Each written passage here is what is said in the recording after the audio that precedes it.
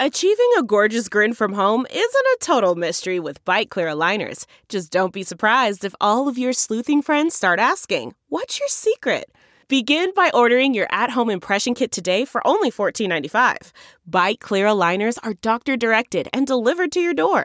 Treatment costs thousands less than braces. Plus, they offer flexible financing, accept eligible insurance, and you can pay with your HSA FSA. Get 80% off your impression kit when you use code WONDERY at Byte.com. That's BYTE.com. Start your confidence journey today with Byte. That's not just the sound of that first sip of Morning Joe. It's the sound of someone shopping for a car on Carvana from the comfort of home. That's a good blend. It's time to take it easy, like answering some easy questions to get pre-qualified for a car in minutes. Talk about starting the morning right. Just like customizing your terms so your car fits your budget. Visit Carvana.com or download the app to experience car shopping the way it should be. Convenient, comfortable. Delve into the shadows of the mind with Sleeping Dogs, a gripping murder mystery starring Academy Award winner Russell Crowe. Now available on digital. Crowe portrays an ex-homicide detective unraveling a brutal murder he can't recall. Uncovering secrets from his past, he learns a chilling truth. It's best to let sleeping dogs lie. Visit sleepingdogsmovie.com/Wondery to watch Sleeping Dogs, now on digital. That's sleepingdogsmovie.com/Wondery. Welcome to episode 438 with my guest, Alec McDonald. Today's episode is sponsored by New Chapter's Zyflamend Whole Body. It's perfect for anyone seeking inflammation support. Its patented 10-herb blend, which includes turmeric, ginger, rosemary, and green tea, helps balance inflammation while enhancing mobility, flexibility, and joint function. Find New Chapter products like Zyflamend at the Vitamin Shop, Whole Foods, or your local health food store. These statements have not been evaluated by the Food and Drug Administration. They are not intended to diagnose, treat, cure, or prevent any disease. These are enhancements for non-disease issues. My name is Paul Gilmartin, and actually, before I go any further, today's episode, we got an audio chapter from Dr. Ellen Hendrickson, who was a guest and talked about anxiety, and she personally deals with anxiety.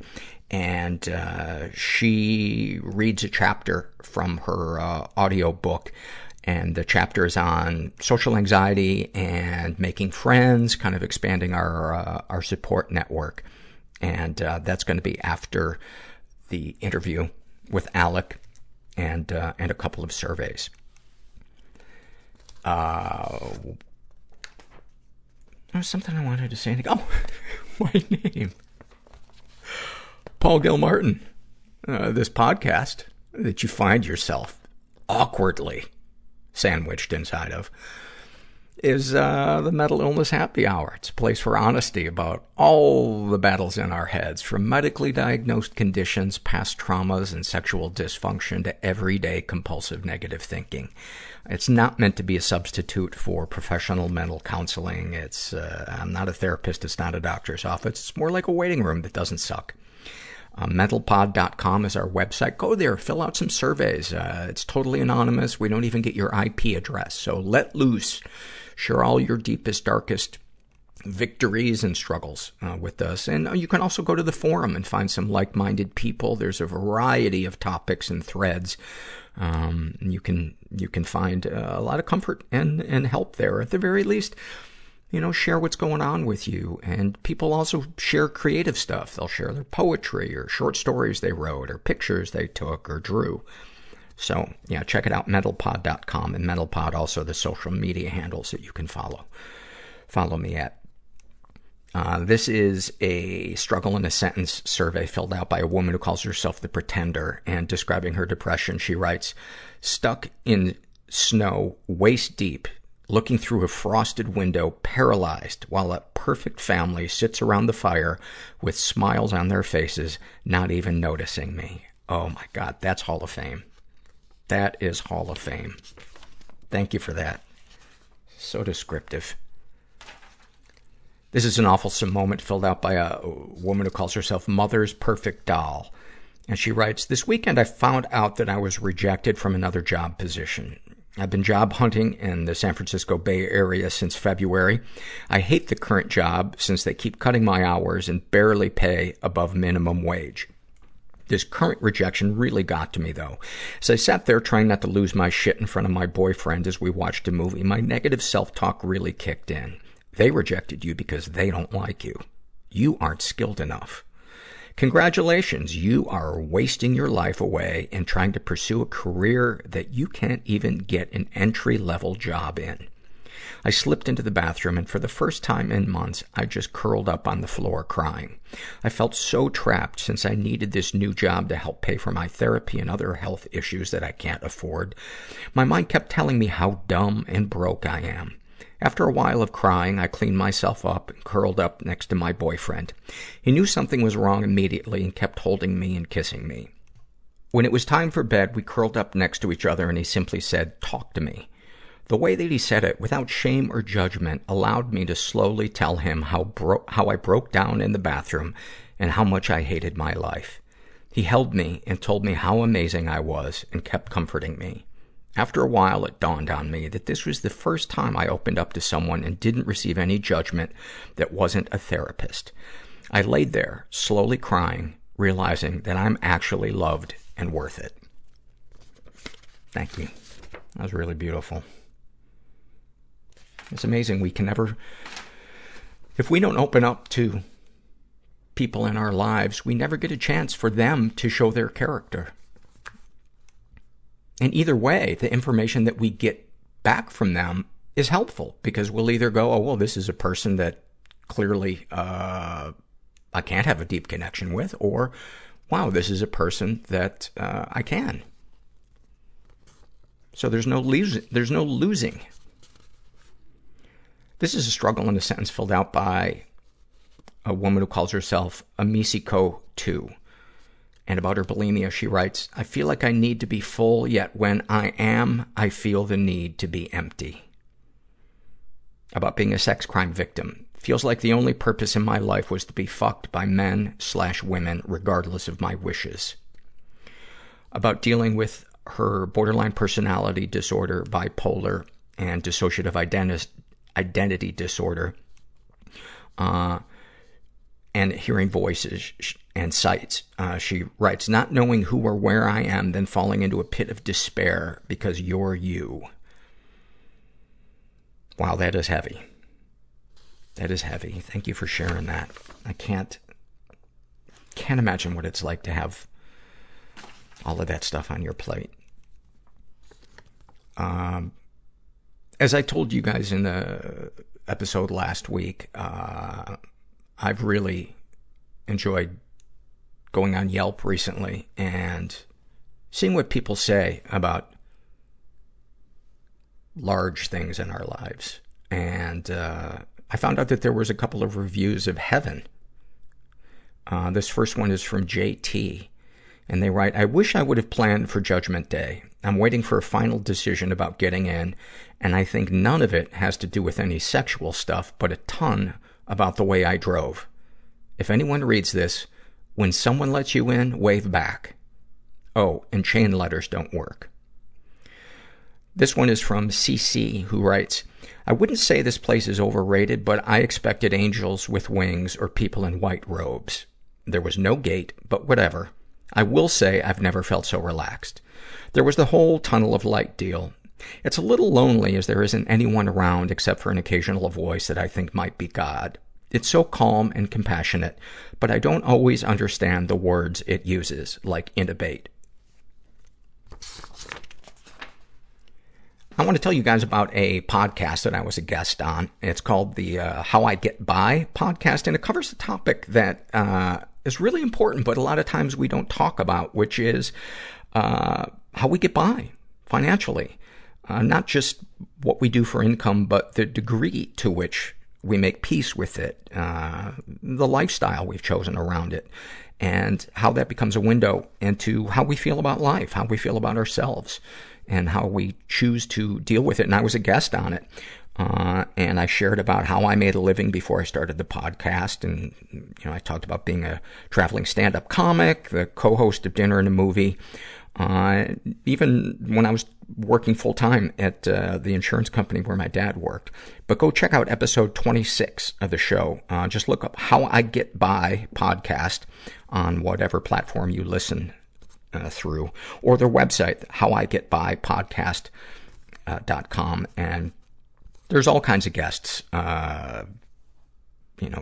people with multiple gigs, travelers, entrepreneurs, real estate agent, a porn actor, a Mormon stay-at-home mom, a traveling bartender, and a really great one, a 2-part episode with a woman named Caitlin who lives in Brooklyn and is both a professional dancer and a choreographer and a full-time software engineer at Google, where she plans to work until she's paid off her college debt. I'm sure there's a lot of people that can relate to that. So, to find the show, just search How I Get By, and you might need to add Michael Shaw, who is the host's name, and search it on your platform. And again, the website is howigetbypodcast.com. I think you guys will dig it. It's right up your alley. And as I said before, an important topic. Today's episode is also sponsored by BetterHelp. If you've never tried online therapy, highly, highly recommend it. I love it. I do video therapy with my therapist every Monday. Same time, same place, my recliner. Love not having to leave the house, and she is beyond qualified and awesome. So if you're interested, go to betterhelp.com/mental and make sure you include the /mental part so they know you came from this podcast. And just fill out a questionnaire. And if they can find a counselor that they feel is a good match for you, they'll match you with one. And then you can experience a free week of counseling to see if online counseling is right for you. And you need to be 18. We'll put the links to everything that we mention on the podcast under the show notes. And then this is a happy moment filled out by a woman who calls herself Hash Browns. And she writes, I've always thought of myself like a poorly socialized dog. There was some stage of my life, some short window where I was supposed to develop, and I just missed it. I would spend the rest of my life anxious and aggressive, constant fear. I used to think about how dogs that were too poorly socialized or fearful often got put down because no one would want them, and how it would be better for me and everyone around me if it were the same with humans. I eventually adopted a dog with, surprise, a lot of anxiety and aggression tendencies. I often blamed myself for it because how could I teach her to be a social dog if I can't be a social human? I doomed her. If I ever had to give her up, she would be put down immediately. I was filled with so much shame. I never took her anywhere. She was a bad dog because I was a bad owner. I did this to her. Everyone can take one look at my anxious, aggressive dog and knows I'm just as bad. I can't change, so there's no hope for her. When I finally got through to her, when I finally got enough help to handle my anxiety and anger, she finally calmed down. She'll walk right up to strangers, cuddle people she's just met, walk loose on her leash. My friends fawn over how sweet and chill she is.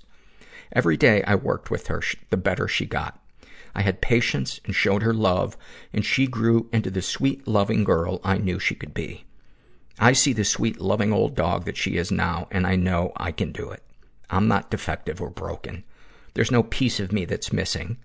I can be that sweet and that loving and that content. I can be the person my dog thinks I am. Nobody's cool and everyone's scared. And we're just all in this together.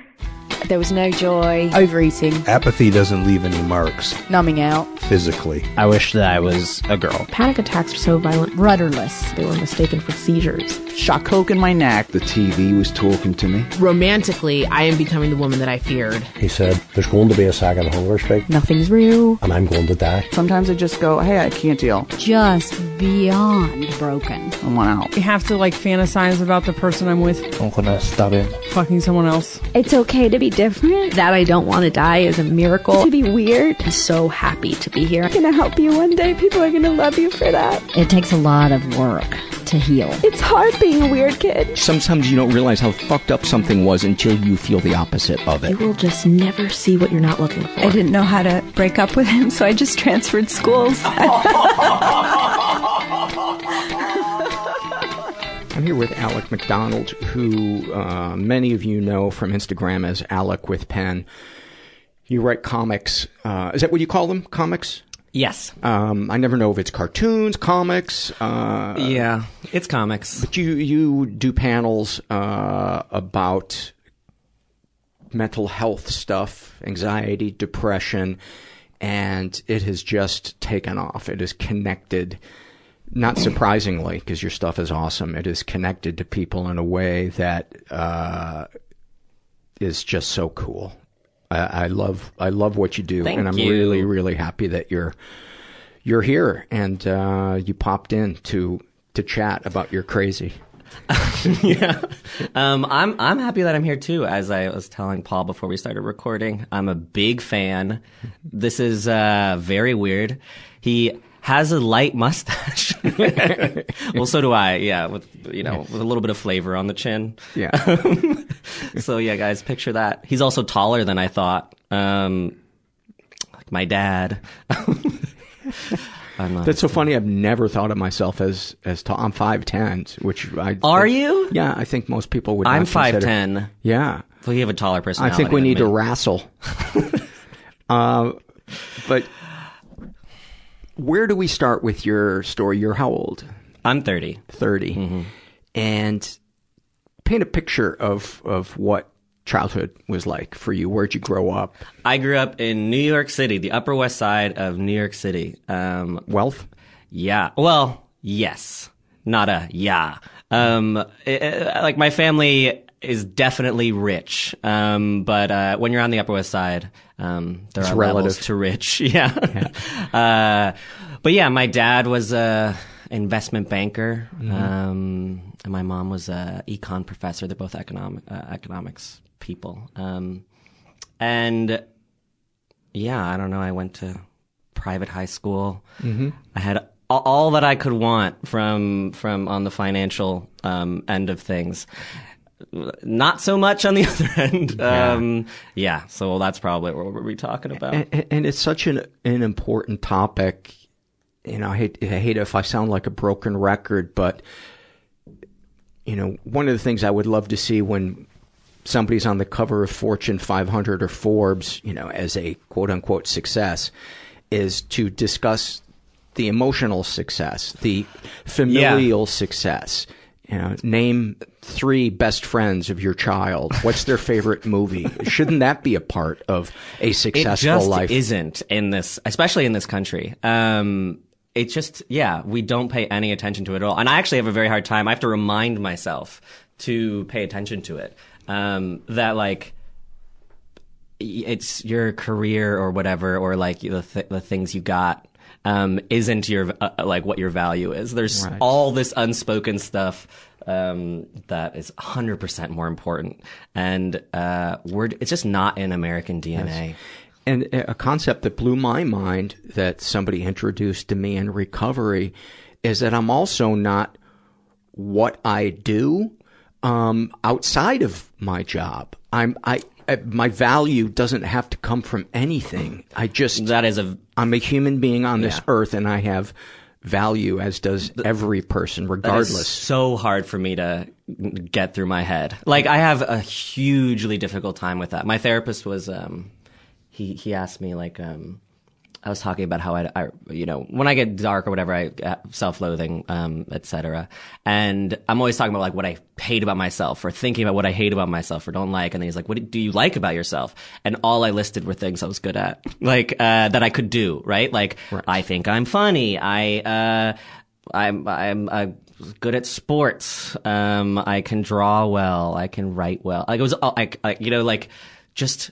All skills. Performance. Well, and that's also when I was a kid. I was just like, how many things can I be good at? And did that get attention from your parents? It definitely did. Yeah. And I always had trouble being like acknowledging that, I had like a sort of an emotionally neglectful household, because my parents were, you know, like always saying like, you're the best. But it was always around things I was doing.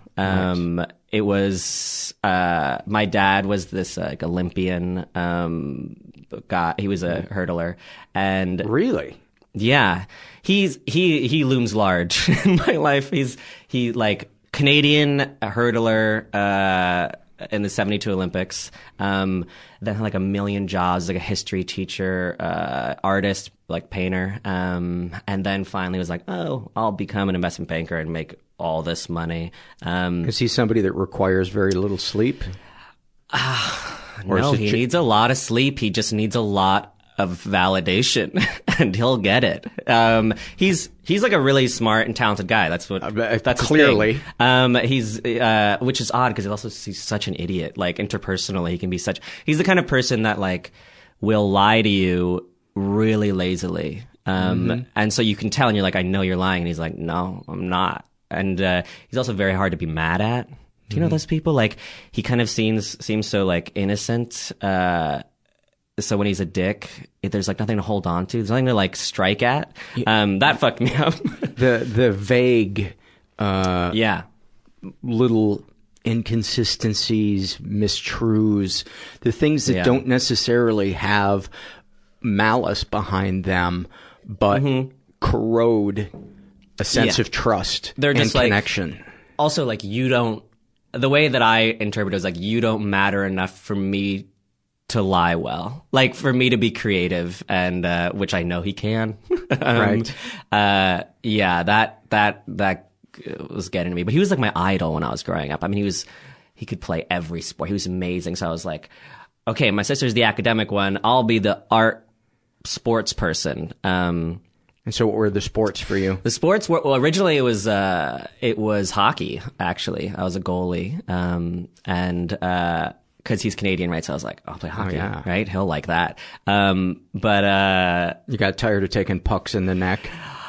Well, I stayed with goalie. That was what I did. I had to do it because I was small. And as I got more and more into it, I took a lot of pucks to the neck. I didn't mind. I kind of liked that. Crook of the elbow? Yeah. It was also the inside of the thigh was the one that hurt a lot. I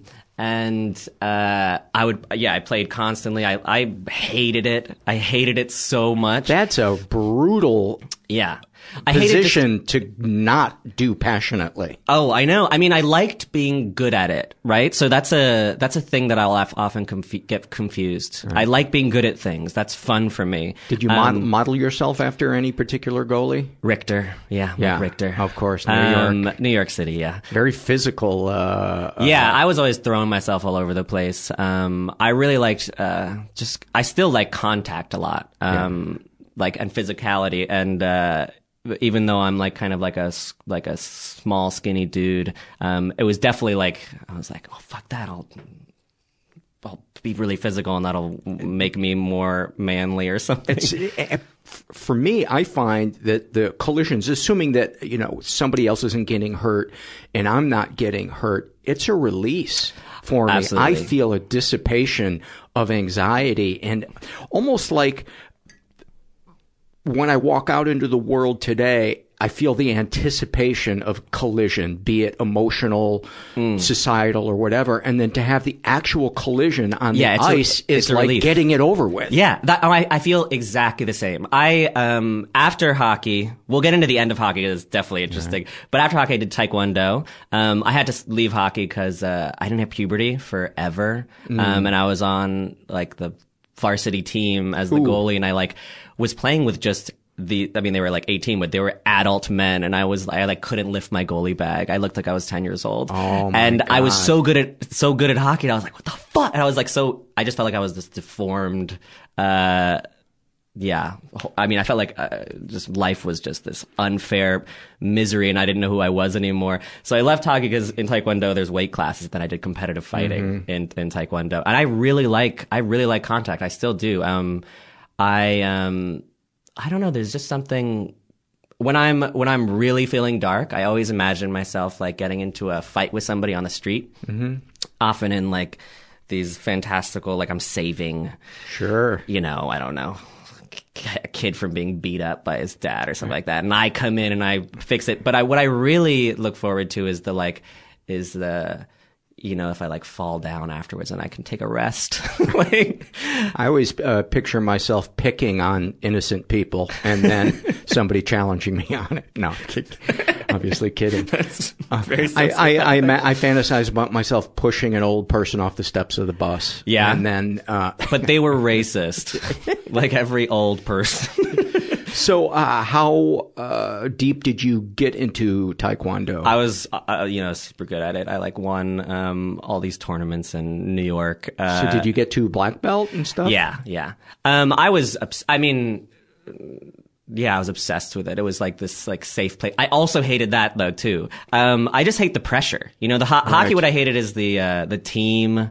I felt so awkward, and the score. That gives me anxiety. Letting my team down, and as a goalie, oh, it's the worst. And you're times 100. You're so small. Imagine you're this tiny little kid, and all these older boys are mad at you because you're letting goals in, and you're mad at yourself, and you want to die, and. But you're also bored. If the team's winning, you're bored. You're over there being like, I'm just waiting. And, eventually my dad became the hockey coach. Really? Yeah. It was terrible. That was what I left. That was the final straw. My dad, retired early. He had a panic attack, I think. I don't know. That's what he said. Yeah. And, he's like, I'm Canadian. I can be a hockey coach. And then he did it, and he was such a dick on the ice. He, so then I immediately left. He would get out there and put the skates on during practice and running trails and stuff. Yeah, he was just the worst. And then I remember one time I was give me an example of. Well, the one time that really got to me, he would be watching tapes at home and be like, oh, this is, and no one cared, or we had a bad team. Everyone was lazy, and he thought he was this he was in a movie. He was going to Herb Brooks you into shape. Yes, exactly. He has a lot of narcissistic personality traits. And one time I was he was asking us to do something, and I was like, oh, come on, Dad. I said that out loud, and he was like, never speak to me like that here. It was very unlike my dad too. So I was really shocked. My dad's a very passive, sort of, kind of bumbling. He's 6'4", this kind of gentle giant vibe, who ignores you. That's the big thing. Or will just stuff like that. Yeah. And so he got in coach mode, and I remember just my stomach, I was so humiliated. And for one of the many times in my life with him, I was in my head, I told myself, I was all right, we're done forever. Wow. I've had a lot of those. And was the conversation continued elsewhere? No, never. No, no, that's not how things were done in my family. Or on the Upper West Side, probably. Yeah, no, it was I remember I spoke recently to my mom. I was like, did you know that I didn't have a good time in high school? And she's like, no.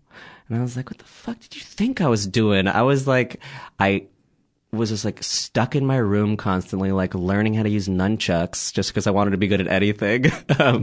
And, I was obviously so miserable. I didn't even think it was I didn't know that it was something you could do to be hey, Mom, I'm sad. Right? I thought that was just not She probably a thing. didn't either. She probably didn't either. Yeah, exactly. My parents have so many limitations that I'm coming to, become okay with. My mom was they sound like decent people. Just they didn't have not, the tools. They're not malicious. My dad is definitely not malicious. He's just, he just kind of, mostly is thinking about himself. And my mom has, she has anger and rage issues, but she's getting a lot better actually, just now. But that was a big part of my childhood, is being yelled at. And I kind of feel like I raised myself a bit. I don't know, in my room with anime. Yeah. What were some of the favorites? With anime, it started with Dragon Ball Z. Let's see, it's, people with hidden superpowers taking on the world, being and punching everyone until everyone loves them. What was your imagined superpower if you could have had one? I really wanted to shoot energy balls. I think that would be really great. I remember I had one dream in which I did, and I still remember it. It came from my fingertip, a little ball of light, and I was like, oh my God, it's happening. And was it a destructive energy ball? It was a destructive energy ball. I don't think I want to destroy anything. I just like the idea that you can harness this inner energy or whatever. And in Dragon Ball Z, there's often always these like, it's like a kid will have this like hidden power. That's the kind of thing I'm into, obviously. Right. And I still like that stuff. And then it became like, I think anime is great. It's so weird. It is so, so odd. And the learning curve for people that aren't into it is major because there's like, you have to basically be okay with like the sexualization of children because it's just in every anime, there's like everyone's 15 years old or whatever. And, all considered super hot. Just cause I don't know. Or everyone, the few anime things that I've watched, I can't get past the baby voices. Yeah, there's a big learning curve. Everyone's yelling and, they have these like tiny little like, yeah. Everyone just sounds like that. Even in the dub, I usually watch things in the dub, but when it's dubbed over, just because I like to be able to listen as I draw instead of having to read. But yeah, there's some really interesting stuff that happens in it though. There's this like, they're so much more willing to have just utter weirdness and uncanniness. Give me some examples of things that maybe opened your mind or where you saw yourself or who you wanted to be or some type of freedom. I was really into Naruto. It's like really big now. But when I was younger, no one really... I didn't have any friends that liked anime. I would go to this it was this like bootleg DVD shop in Chinatown called Octopus's Garden, I think. I don't know why it had that name, but and I would buy these these fake DVDs. And Naruto is this, okay, so his story is, I think what I honestly liked about it was that like no one else was into it. And, it was just a different world, different culture. Like I could feel like I could just be part of something else that I could fit into like a different, that I didn't belong here. Was there a relief in that it wasn't something that was competitive? Yeah. I've always noticed that, I get like obsessive about, as like a fan about certain things, but I don't like doing it in communities. When I was younger, it was like Harry Potter was my thing. I listened to Harry Potter audiobooks at, every moment of the day for years and years and years and years, like instead of music. That's what I would do. But I never wanted to talk to anyone about Harry Potter because I wanted it was something private to me. And I didn't want them to like, know more than me or like it more than me. I just like entering it in that realm, this like competitive realm, felt unsafe to me. And what was it about the Harry Potter world that was soothing? I don't know. That's like a question about like why does everyone love Harry Potter? It has a very standard plot, right? They like round glasses. I just think they're cool. Yeah. I think it's like, the hidden power thing again. Yeah. A person who nobody cares about suddenly has everything you could ever want and a community of people and has purpose. And there's justice in the world. And there's justice in the world. And an old father figure. Other than that, you couldn't relate to it at all. I don't know what else I liked about it. Yeah. But for some reason, I think also after a while, I think it was just the familiarity. Yeah. Like having it be something reliable, like a rhythm I could click into. And I still listen to it. I still read it and listen to it. I'm a big repetitive person. Mm-hmm. I repeat and repeat and repeat. I do the same thing every single day. I eat the same things every day. I don't like changing things up. I always thought of myself as like a kind of like a laid back person. Mm-hmm. And I am not. I can be laid back as long as I do exactly what I want. That's such a good way of putting it. And yeah, or I could also be laid back if somebody else is in charge. Like yeah, I don't like to. So the unknown is anxiety inducing. Yeah, it's the worst. And I realize that I'm really good at suffering. Like I can suffer major amounts for a long period of time as long as I don't have to try to do anything to stop it. The trying is the hard part. For fear of failure? at stopping it? I don't know. It's like the idea of like being faced with your powerlessness. I think the responsibility is what gets me. That you're not going to handle it right? Yeah, or even that I'll have to participate. You know, like I'll think about like when I'm driving and I have friends in the car, I don't want to crash because they'll die. But if I'm in the car and somebody else is driving, I'm like, I'm cool with dying because I don't have to do anything about it. Like, that's how I used to feel being on a plane. Yeah, I feel that too. I used to be terrified of flying. Now I, after my depression came down like a hammer, many years ago, whatever. Now I'm like, let's do this. Let's find the lowest rated airline and let's get a seat right by the wing. On the flight to, I went to Vegas before here. There was turbulence and I was like, this is fun. And then there was one that was a little bit intense and I got frightened. I was frightened to die and I was like, oh, your therapy works. Let's do this. Yeah. So when did you feel like you began to find your voice artistically? So I used to be a writer. That was my thing. I would write short stories and I went to graduate school for writing short stories. And then after that, where'd you go? I went to Sarah Lawrence. Mm-hmm. And I'd write these while I was there, I kind of thought I found my voice. I was always trying to write, I was kind of trying to reverse engineer other writers or other feelings that I liked. Mm-hmm.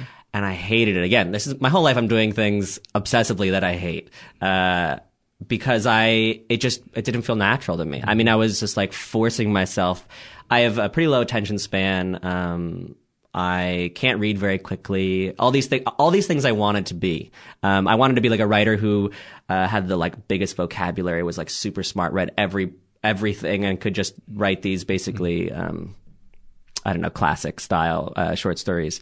And I was terrible at it. I mean, I'm like a relatively smart person. With enough work, I could do a passable job.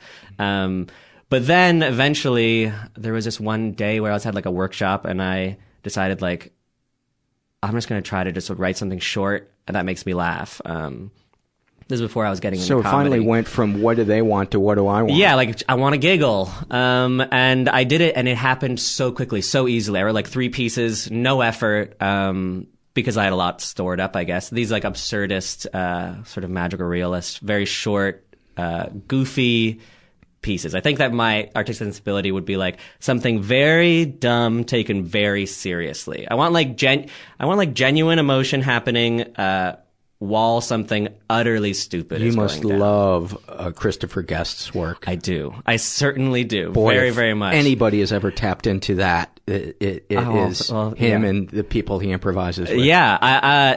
There's something just, I just like finding like these like I just like the idea when I'm watching something or consuming something, the idea that you like can find something really, really special and real in the most unlikely, stupidest place. Mm-hmm.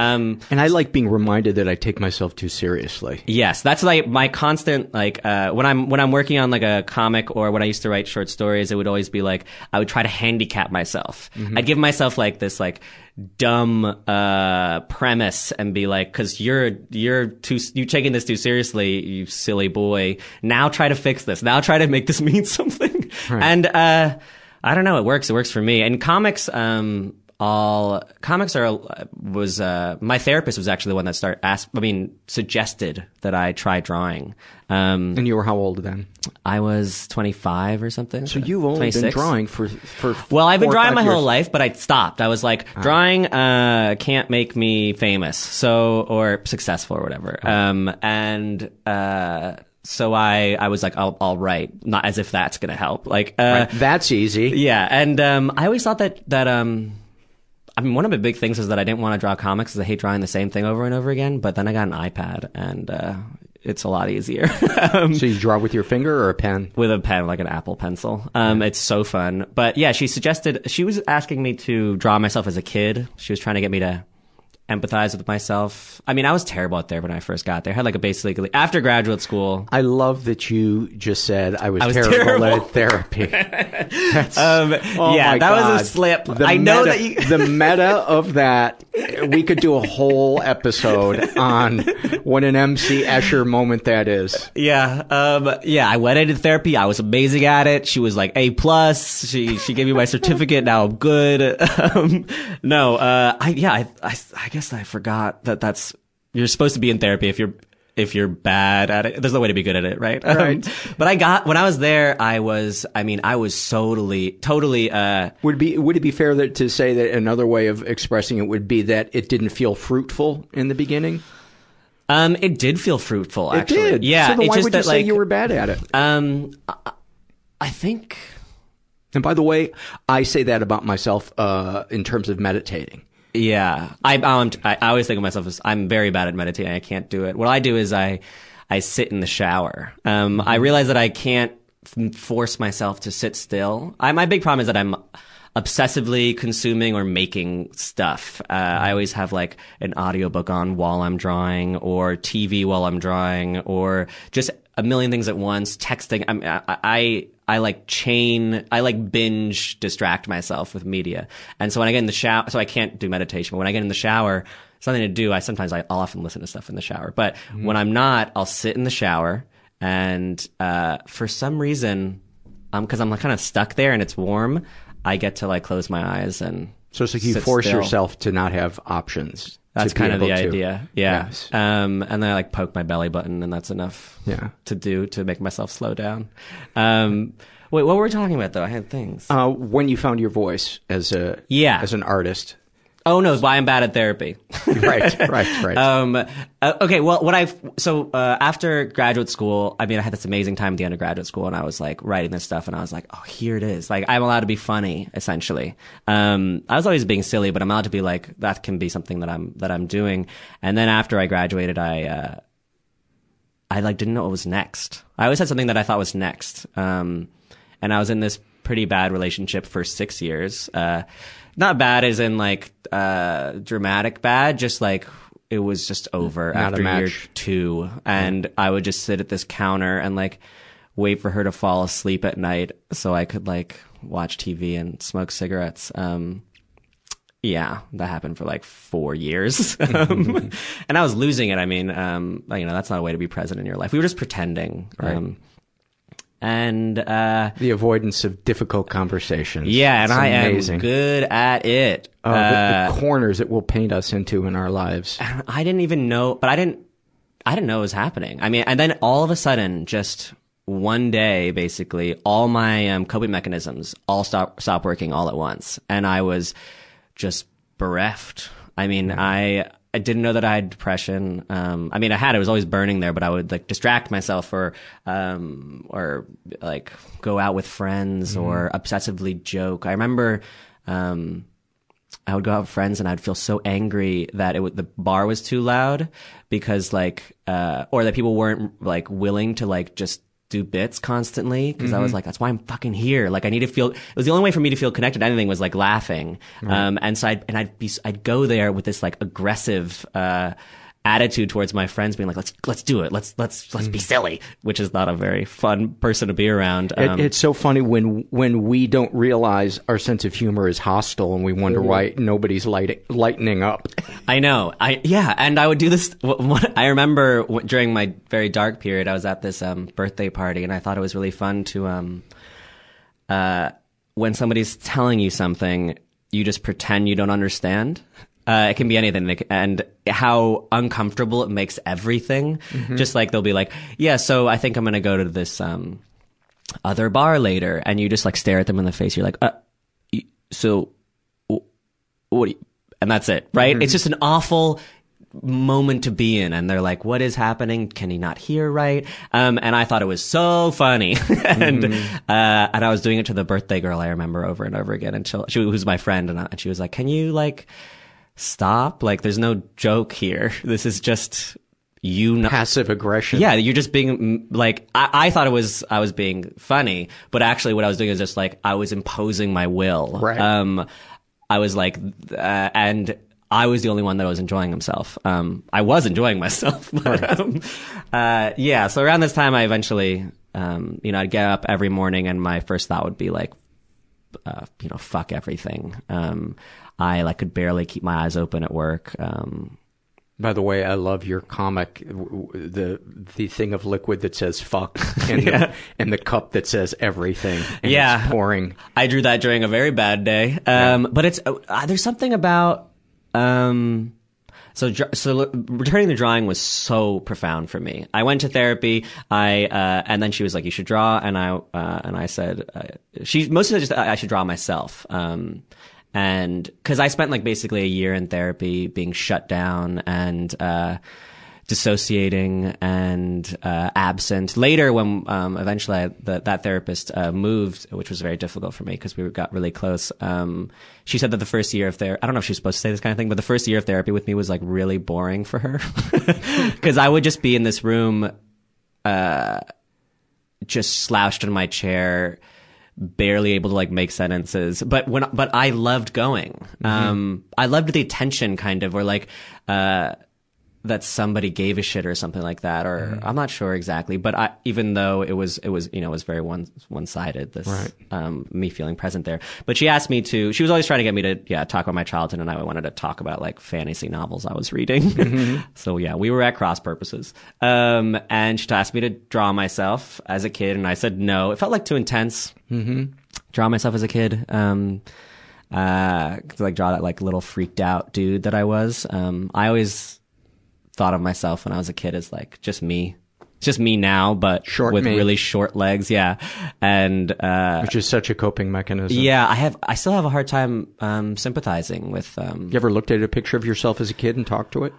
I haven't talked to it, but I've looked at it and I'm just this little buttercup. I'm this sweet angel, and I've had such a hard time just not thinking of myself as this hardened adult who should be able to handle somebody yelling at him all the time, or not paying attention to him or whatever. But eventually I decided I was okay, I'll draw myself as an adult, which I'd never done before. Or I when I was drawing my whole life, but I would just never draw myself. Felt gross.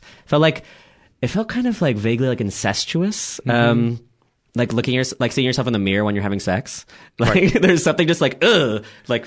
I know that's what's happening and it's okay. God can't like this. But this isn't right. But I tried. I sat down, I drew a million versions of my face. Looking for one that didn't make me squirm or just repulsed.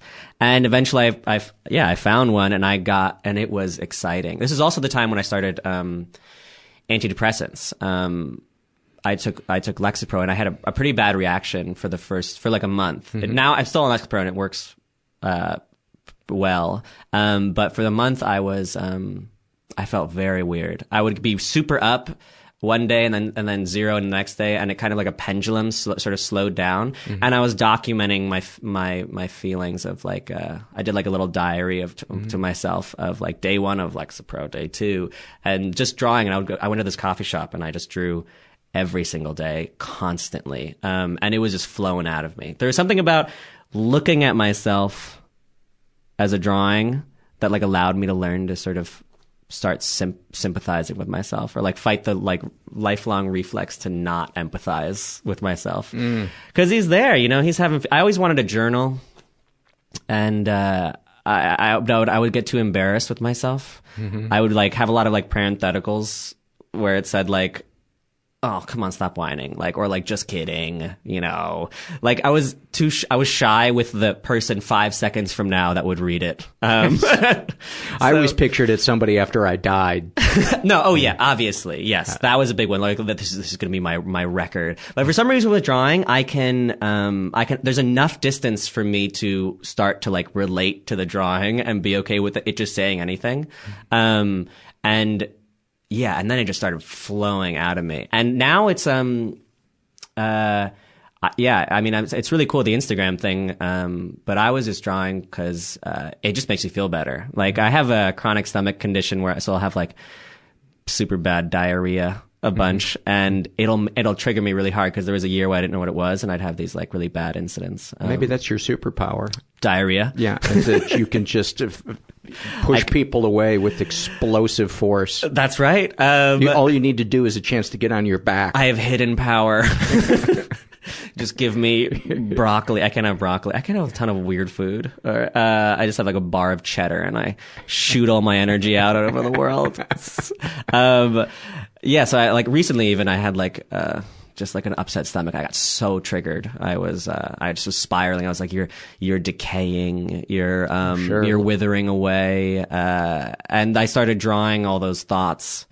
And it just made me feel better. I mean, now I mix it with like comedy writing, which I had been doing before drawing also. And, cause comics are amazing format for joke telling, especially on Instagram where you have the swiping. You get to you get to choose the rhythm that somebody's gonna, like read your joke in. And now it's also become my job. So I've kind of, kneecapped it a bit. It's a big thing of mine, like take my passions and make them into my careers so that I'll ruin them. How do you mean you've kneecapped it? Well, I kind of feel like the therapeutic element of it was more powerful when I was just doing it solely for myself. I think that's so true of any art form. Yeah. It's like once we make the jump to making our living from it, all of these other considerations come in that really kind of can poison it if we're not diligent. Yeah, and I think that it's just that like, so I've tried to start like having a separation between what I draw by hand and what I draw like on an iPad for people to look at. Mm-hmm. What I draw by hand can not be that. It can be silly or whatever, but doesn't have to have like a joke format. Doesn't have to have a punchline or anything. But yeah, I yesterday actually, I had this weird spiral because I was on Instagram. I also do these like funny Instagram stories. Mm-hmm. It's a part of a thing I do. So I had this character I invented because I drove through the desert and I took a picture of myself next to a cactus, and decided that this cactus's name was Dewey because it's ironic because he's not Dewey. Anyway, so then I was like, he and I are writing a screenplay together, and this is something that I find, I had this little opportunity to be like, all right, I get to come up with a screenplay. When I'm hanging out, I just get to write this fake screenplay that a cactus is writing, and I got excited because that's something like a way, I know it's something that's supposed to make me happy. Right. That kind of thing. Just there's no pressure. I do whatever I want. And then I kept like, the formatting would be weird, or like I'd make a spelling mistake and post it and then delete it. And then I'd like be like, oh, it's not that funny anymore. And then I just destroyed it. This like little spark of joy that I had became so irritating, and I became so frustrated. And I'm not like a very angry person. And I suddenly felt all this rage, boiling up at something. I don't know. I mean, and, it was a very strange, I think it was that let me down, that like this thing that's supposed to make me feel free and joyful. I like fondled it into like terribleness because of like overworking it. Right. And that just made me really sad. So I kind of wonder if that's, sometimes I wonder if that's what I'm doing with my comics, but I hope not. I don't think so entirely. I think it is normal to experience that and to question it and to have lulls. I shared last week on the podcast, I'm not sure when this will air, but that I was beginning to get a feeling like there wasn't enough surprise in the episodes for me. I heard you say that, yeah. Yes. I was wondering about that, yeah. Yeah, and I had a conversation with Akshay Nanavati, who was a former guest on the podcast, and he was asking me how I was doing. And I always know that I need to talk when I don't want to talk. Yeah. I didn't even want to meet for lunch because I was in that place where I just wanted to kind of shut the world away and lick my wounds, even though I couldn't quite voice exactly what it was that was bothering me. Yeah. But as the gift of having a conversation with somebody who can be present and compassionate with you was he took in what I was saying, and the answer came to me as I was talking to him, which is that I haven't been really using my comedy muscle in terms of writing, and that I missed the excitement of that since I don't do stand-up anymore. Mm-hmm. And so I came up with this idea of writing fictitious Yelp reviews around ridiculous things. Yeah. And I felt my energy begin to surge. And so right before I was coming here, to record with you, I was writing, these Yelp reviews, and I could just feel my passion returning for the podcast. And the joy, right? I'm sure, yeah. And I don't know if people are going to like it or hate it, but I know that it is healthy for me to not care. Yes, exactly. And I think that's I think everyone's going to like it. It's going to be great. But even if they don't like the jokes themselves, or it's not for them because certain listeners aren't like comedy people as much as they are like a tiny portion of the podcast. Yeah. If it was like, I'm going to do a 45-minute thing and I don't care if they like it. I think but the thing is, even if they don't like the thing itself or are like laughing or hysterically at it, certain listeners, what they'll like is how they'll feel the energy coming off of you. Right. They'll feel you engaged in your like that part of the work, and that'll just be fun. I mean, that'll be exciting, and it'll probably improve the whole podcast in general. Right, because I forget that they probably like me. Yeah, that's why they're listening. I mean, they're listening because there's a really good content, and there's all these amazing voices, and there aren't really other places. Well, there actually are other places to hear this kind of stuff, but what they're here for is that they like you. I mean, when I was listening, I like you, which is weird because I'm here now and I don't like you anymore. Naturally. But yeah, I think so. I started doing this series that kind of in the same realm. I was doing all this like mental health stuff. It was just like mental illness, mental health, depression, anxiety, super heavy stuff. And then I was like, I can't anymore. I didn't feel connected anymore or at a time to like what I was doing. I was just kind of doing it because I thought I should, or that's what people wanted, or I was helping people, or because I get these messages that are very flattering and nice that people are happy about or feel seen and stuff. But then I was like, this is not sustainable unless I feel really engaged and excited. And so I decided to do like just a pure comedic thing, which is my new character of Detective Man. Where he's essentially, it's just like, it's like a parody of Law and Order and hard-boiled detectives. And it was so fun for me, and it reinvigorated my interest in drawing, in the page and everything. But I thought that everyone would be like, stop what you're doing. This is like, we want the other stuff. But what they did was they liked that more. And now I do like dark, I got all these followers from that. And now I went back to like my really dark stuff, and they're like, what is this? And I'm like, leave. I don't want you here. It's like you're testing their love. Yeah.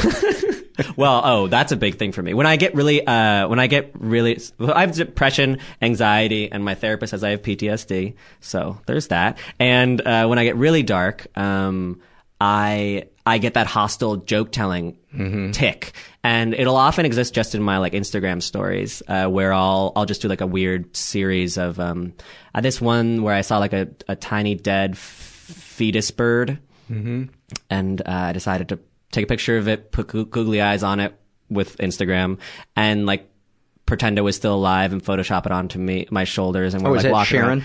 Oh, no, that's Suzanne. Suzanne, yes. It's Suzanne. I also sold a lot of hats with Suzanne drawing on it. So I did that because I was like, fuck the world. Like, I hope everyone hates this or whatever, but I also want them to like it, right? I want to force them to like it. Right. It's this gross thing. Like with your friend. I'm going to, what bar are you going to? Exactly. And I was like, and I dare you not to like this gross thing or whatever. And then everyone liked it. And I was like, I mean, some people were like grossed out or whatever, but, and then it turned into something like kind of good, but I did it because I wanted to sort of like stir the pot. I wanted to feel in control of something. And I get like that in social situations when I'm a very introverted, shy person, but when I'm like in social situations, I can talk a shitload, talk constantly, just because it's like if I'm going to feel uncomfortable, I'm going to decide how it looks, and I'm going to steer this ship. And I'm going to make sure that you don't love me conditionally. Oh man! Even though that's what I'm doing. I have a big problem with unconditional love. I only feel it from animals. But I suspect it from anything except animals. Yeah.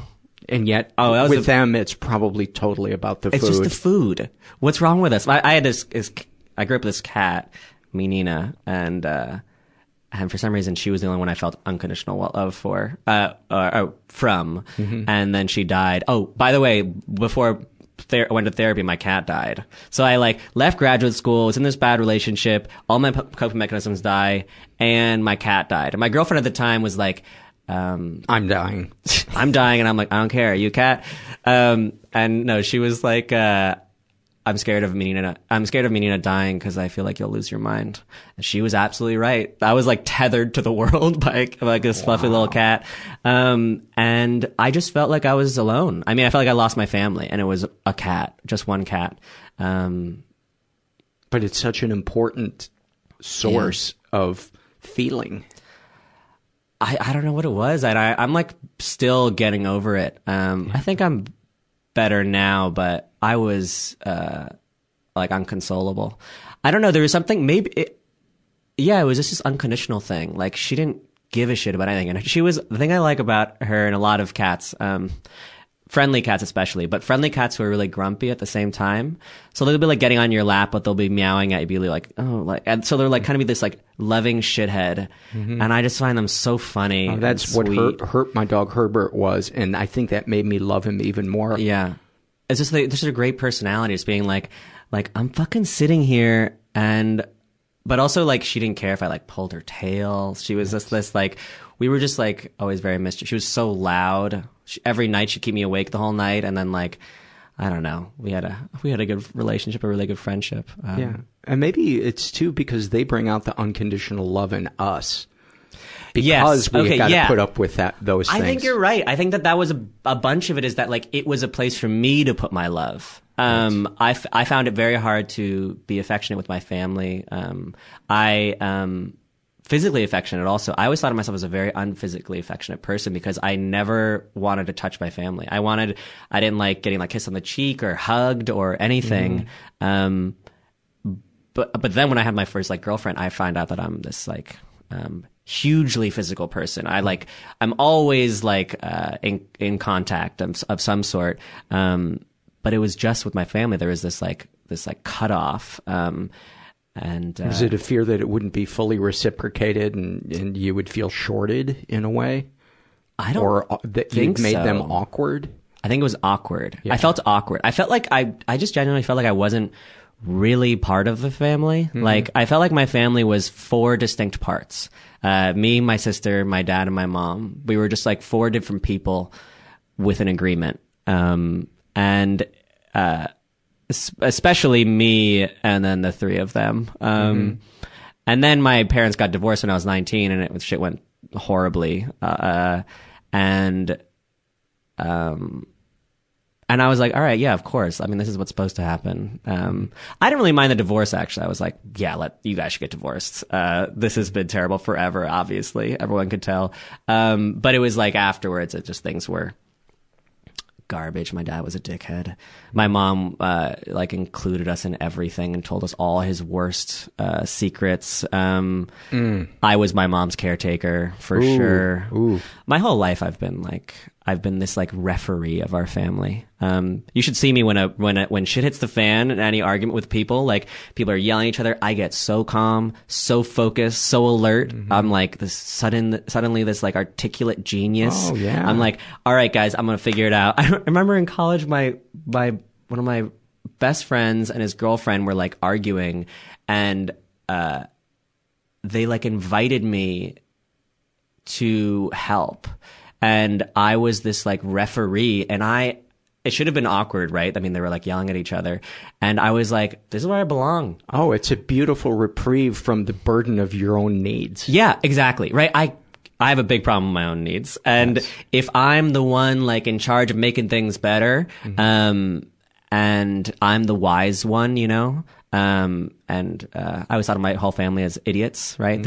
They're not really real. They're these cartoon characters, and I'm the smart one, and I have to help them, even though I'm 7 or something. Right. So my mom and my sister used to yell at each other a lot and get crazy. My mom would also yell at me, but they would I mostly wouldn't yell back, but they would go at it, and I'd be there this little man, just being I think we should describe. I was a therapist basically. like, describe your feelings. Let's do this, guys. I don't know. It was fucking weird to imagine. Hold on 1 minute. Let me get my whoopee. Okay. I thought of myself as this super. I always, whenever I think I'm just like as this genius, this emotional genius who could fix everything. And it's such a double-edged sword because on the one hand, it's very flattering, but on the other super hand, flattering, yeah. it is flattering. So it's so handicaps any growth we have. Yeah. Because as I've learned, that we then view the rest of the world as potentially overwhelming us with their needs and a lack of boundaries. Then you just described all my relationships until the most recent one I'm in now. I've been a super codependent person in relationships, always focusing on the other person's needs so they'll leave me alone. Resentfully. Yeah, so they'll just leave. Yeah. And I realized how much of my therapist actually, she helped me realize, how controlling that is. So controlling. Right? Like, you don't let the other person declare their needs or have agency to be like, these are this is what I need, and like, therefore you can do your own. You're just like, I'm going to satisfy all your needs so that we won't talk. Or like, so that like, I don't have to do anything with you. I'm just doing stuff with me and my thoughts, and what I believe that you're feeling. But for me, it felt like if I didn't do that, I was this horrible person, right? Like, it was all this self-involved guilt loop. Yes. And then I felt so alone. I mean, I couldn't describe my own needs. I didn't care about them. We don't, when we're in that codependent state, we don't realize how badly we're listening. We think we're listening. Oh, yeah. But we don't realize the arrogance that we think we know what's best for them and that our job is to push them into doing what we think they should do. And not live their own life. Or resenting them for not doing it. And so much resentment. And I used to feel like my world was so small. I would like live in this tiny little bubble, in a relationship. But I'm also like so susceptible to that kind of behavior. I have to really remind myself over and over again that like, first of all, another person can be disappointed in you. Right? That's fine. Yes. That's not annihilating. It's part of being an adult. You're an adult, right? And you can be, because I can be disappointed in people. I don't really care. That's fine. Like, it'll go away. Other people are just like you. They have the same feelings. And we may come back together and it may make us even stronger. And if you do something wrong, they're not going to kill you, right? When I was a kid, I would do tiny things wrong. My mom would like lose her mind, right? So I think that's part of it. And you're not so important that they're going to run and go tell everybody. Yeah. I'd always felt in relationships, I think I chose people and I vaguely encouraged or allowed the behavior that the idea that I was responsible for their life, like that. If I hurt them or left them, they would just die. Like, this is, I chose people that, told me that. Mm-hmm. And I sort of, I think tacitly, encouraged that kind of stuff. Or at least when they said it, I wasn't like, that's too much responsibility. I was like, oh, okay. I know this play. I'll accept this leading role. Yeah. I'm also so bad with boundaries. I would like set a boundary and then they'd break it and I'd be like, all right. I would just forget it. This time I really mean it. This time I really mean it. Listen up. Also, I would always try to, it infuriated me when someone didn't understand. Like, you're in an argument and the person is just not gonna, they're just not gonna understand, especially in the argument. They're not trying to understand. They're not trying to see your side in the matter. And it just made me crazy. But also, I mean, that was a big thing with my mom. I would be like, just why can't you? Like, what's happening? It felt like the world, it felt very annihilating as a human being. I was like, you're telling me I'm not real. But the reality is, it's like, you're in an argument. You guys are pissed at each other. No one's ready to learn anything right now. Right. Like, step away for a second. But I also felt like stepping away was abandoning someone. So I wouldn't step away. And then I'd feel this relief when the argument was done yeah. Things got, yeah. What a great description of the insanity of codependence and appointing ourselves the caretaker for somebody's feelings. It's so hard to not see it when that's been our role our whole lives. Yeah, and it just feels natural. It just feels right. It just feels familiar, sickly familiar. It feels wrong not to do it. It feels like kind of evil. To just like allow someone to feel bad because you know you can't help. Like you can say like I'm here for you, but not trying to solve the problem. You used to feel like this was like a betrayal instead of like it's absolutely not. They're they made it this far in life. They're gonna you got to live your own life, and it's not your job. You can reflect someone's feelings back to them. You can do something if they need, like you cook them food or whatever they can't do at the time. But and also I would choose people that were always in crisis, and I was there to help, basically so that I wouldn't have to deal with my own constant crisis. I have to pee. Pee away. Am I allowed to pee? No one ever pees on the podcast. No, of course you're allowed to pee. I'm gonna hit pause. It's later now. Let's wrap things up with some fears and loves. Sure. Does that sound good to you? Yeah. Okay, here she comes. Gracie just exited. She probably just went to go check her email. What's her email address? She is Mindspring. She's AOL. Oh, she's classic. Yeah, she's classic. She likes their graphics. You start it. Let's do a couple of fears.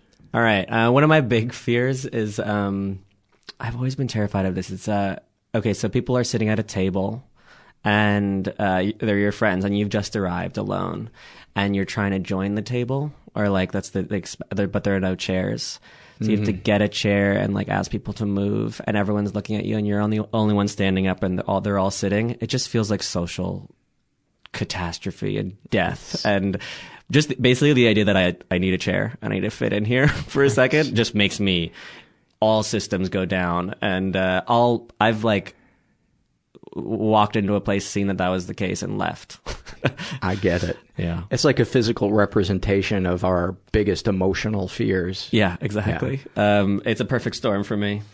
I have a fear that when a group of people goes out, I'm going to get the worst seat in terms of the people sitting around me, people that I don't connect with. Yeah, or you're at the end of the table with the boring people. Right. Exactly. Yeah, I hate that. Also, it goes back to the same thing for me. The like being seen to have needs. If I'm like kind of craning my head to talk to somebody that I want to talk to, and they can see that I want to talk to them, that just feels it feels too much. I feel like a burden and humiliated by it. Give me another one. Another fear? Yeah. Okay. Oh, one of my big fears is, I used to have this, I still do. I have this like chronic stomach condition, right? And occasionally, I'll eat something that'll make my like intestines spasm, and it feels like I'm being stabbed in the stomach, and your blood pressure drops, so you can pass out. Oh my God. It happened to me 5 times one year. Once when all my, when the stomach condition started. This was also the time when I started therapy. A lot of bad things happened that year. And it happened, I'm scared of it happening in like a confined space where I can't shit it all out. So it happened on a subway once, and I was like, you get cold sweats, you're covered, it comes on like out of nowhere, and I didn't ask to sit down. I just stood there feeling like I was dying. I was passing out basically, and I like doubled over kind of because I couldn't help it. It happened to me also in a car with my 2 best friends in the front seat, and I didn't say a word. This is before therapy. Wow. My friends have also talked about how after I started therapy and got on meds, I like completely changed and opened up, and they finally felt like they knew me, which was pretty tragic for me to hear, that they didn't know me beforehand. But also, like, yeah, really exciting. But yeah, that's one of my fears. I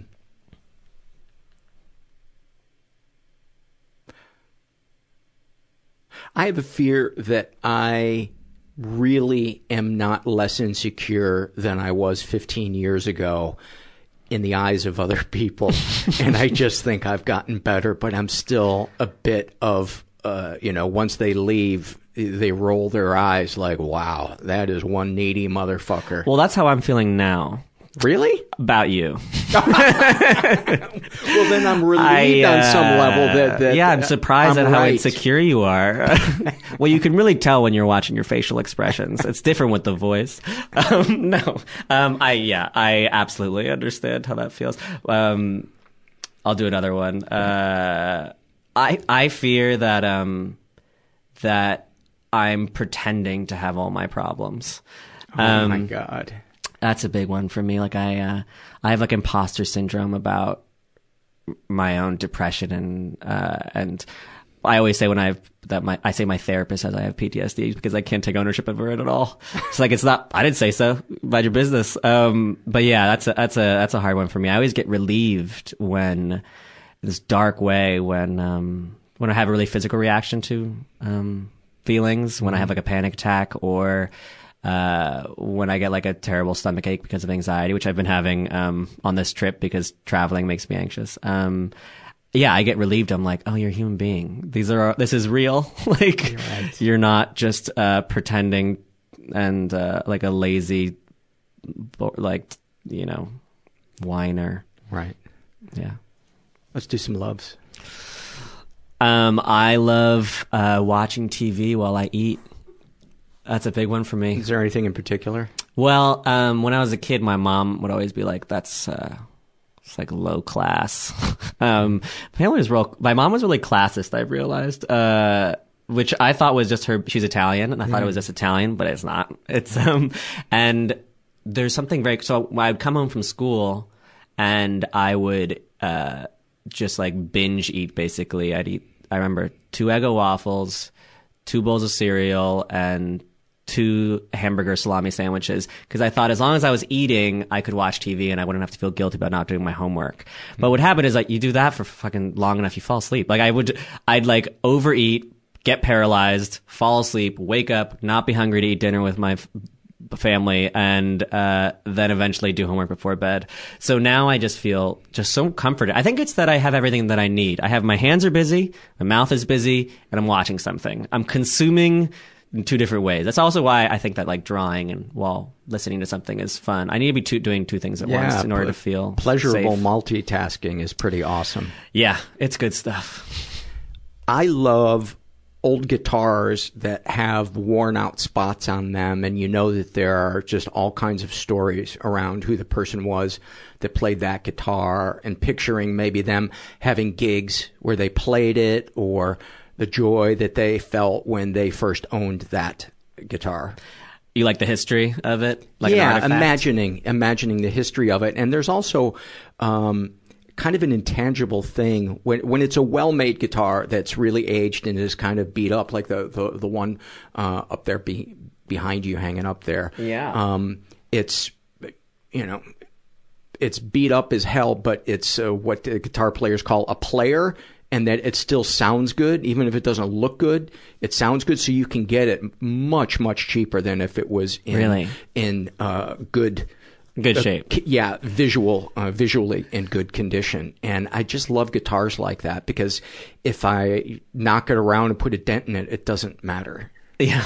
All my friends most of my close friends are musicians, and I'm so jealous of it. The trapped performer in me. Mm-hmm. My mom always said that I didn't have an ear for music just like her, and I was like, all right, I'll take your word for that. And I was do other things forever, but it seems so fun to be able to play music. Singing, I can play music and play guitar, but I'm I cannot sing, and I've just always been so envious of people that can sing. I can't sing either, but I do like to get myself back in my body. I'll sing. Yeah, I'll sing in the shower. I'll make up songs. I'll take like a melody, and then I'll like see where the rhyming takes me, and it's often about pooping, as I've explained. Pooping is like most of my life. Give me one more love. Okay, one more. Or 2 more. Okay, 2 more. I love when someone makes me food. Isn't that great? Yeah, it's just I just feel really cared for when somebody makes. I feel very. I have to get over the guilt of somebody that like making me food. Also, like the gendered guilt if it's a partner of mine. But there's something that just because the effort. Often I have a big issue with exhaustion. Mm-hmm. I'm always I think because my mind is so active with like all this stuff I'm watching and listening to constantly, and I don't give myself a break, that I'll be super tired and then I'll have to eat, and I have to cook all of my food basically because of my stomach thing, and I'll be cooking and I'm desperately hungry and so tired. So the idea that somebody would make me food and like put care into it and bring it to me, and then I get to eat it, and it's just it just makes me feel loved. Yes. I love when I get out of the shower and my girlfriend has made the bed. And, that's amazing. Yeah, and she's really she really cares how she does it. Yeah, and I feel like that's a representation of her caring about me, and it just feels good. Plus, I don't like making the bed, even though I do make the bed when she's not there. I just like that feeling of somebody caring. Yeah, for me. So do I. One of the first times in my life these days, I've been able to accept that people can care about me just because I'm me, not because I'm like supplying them with something that they need, or I'm tricking them into liking me or whatever. They're just like, someone just cares about me. Yeah, that's very exciting. Me, when I make the bed, I just it's only the top. I own whatever is beneath. Yeah. It doesn't matter to me. Give me one more love. Let's see. Oh, I love when you're really close to a friend and you're laughing a lot, but like you're so in sync, or you've known each other for so long that you don't really have to say the whole joke or even say good jokes. It doesn't really matter because you're like sort of supplying all the unspoken whatever joy, so that you kind of have to put very much effort into the jokes, and you're just laughing so much anyway. I had that with a couple friends where even if I don't know what he's saying, like he says a joke, the rhythm of the joke itself just kills me, just because it's like an act of me showing him that I love him. Right. Yeah. And the reminder that you share a point of view. Yeah. And the joy of having a place in the world. It feels like that. It feels like I have that. That you have like a place of shelter, place where you belong, and history that you've been there for a long time. It's like an amazingly profound reminder of connection and stuff. Yeah. Well, what a beautiful one to end on. Alec, people can find you on Instagram at Alec with Pen, ALEC with Pen. Anything else that you'd like to give a shout out for? We'll put the links to all of this stuff under the show notes for the episode. No, I don't. And you have tons of great T-shirts and other things that people can buy, and those are super popular. Not surprising. Yes, although I'll get like I'll feel weird that I'm asking people for money, and I'll just like stop making them all of a sudden. I mean, they're always available, but I'll stop making new ones, and then I'll run out of money and I'll panic because I just want everyone to think that I don't need anything from them. That's an even better moment to add on. Thanks, man. All right, thanks. So much fun talking to him, and if you haven't checked out his stuff, really do. It's just so fantastic.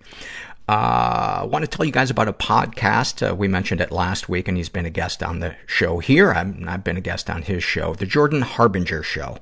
While it might have a slightly different approach to the same goal that this podcast does, which is personal growth, it is filled with practical advice for not only personal growth, but professional growth as well. It's a Apple Top 50 podcast and was among Apple's best of 2018. The Jordan Harbinger Show covers topics like, there's a guest who is an FBI hostage negotiator, and he teaches how to establish trust. There's neuroscientists, Navy SEALs tell us how to develop resilience and mental toughness, and amazing stories from people who have lived them, from crazy kidnapping stories and going undercover, CIA agents, illusionists who can seemingly program our brains. Basically anything that will help you upgrade your brain so you can become a high performer both at home and at work. I think you guys would really dig it. And also, every episode has a worksheet, so you can make sure you're internalizing and applying what you learn from the guests. So you deserve to be extraordinary. Search for The Jordan Harbinger Show on Apple Podcasts, Spotify, or wherever you listen to podcasts, and start taking your life to the next level. And the URL for it is jordanharbinger.com/iTunes. Although, I understand that will be changing shortly because iTunes is splitting into Apple Podcast, Apple Music, and Apple TV. But, if you go to jordanharbinger.com, I'm sure you can get more info. And it's, JORDANHARBINGER. Today's episode is also sponsored by a new book by Karen Kilgariff and Georgia Hardstark. You know them as the voices behind the hit podcast, My Favorite Murder.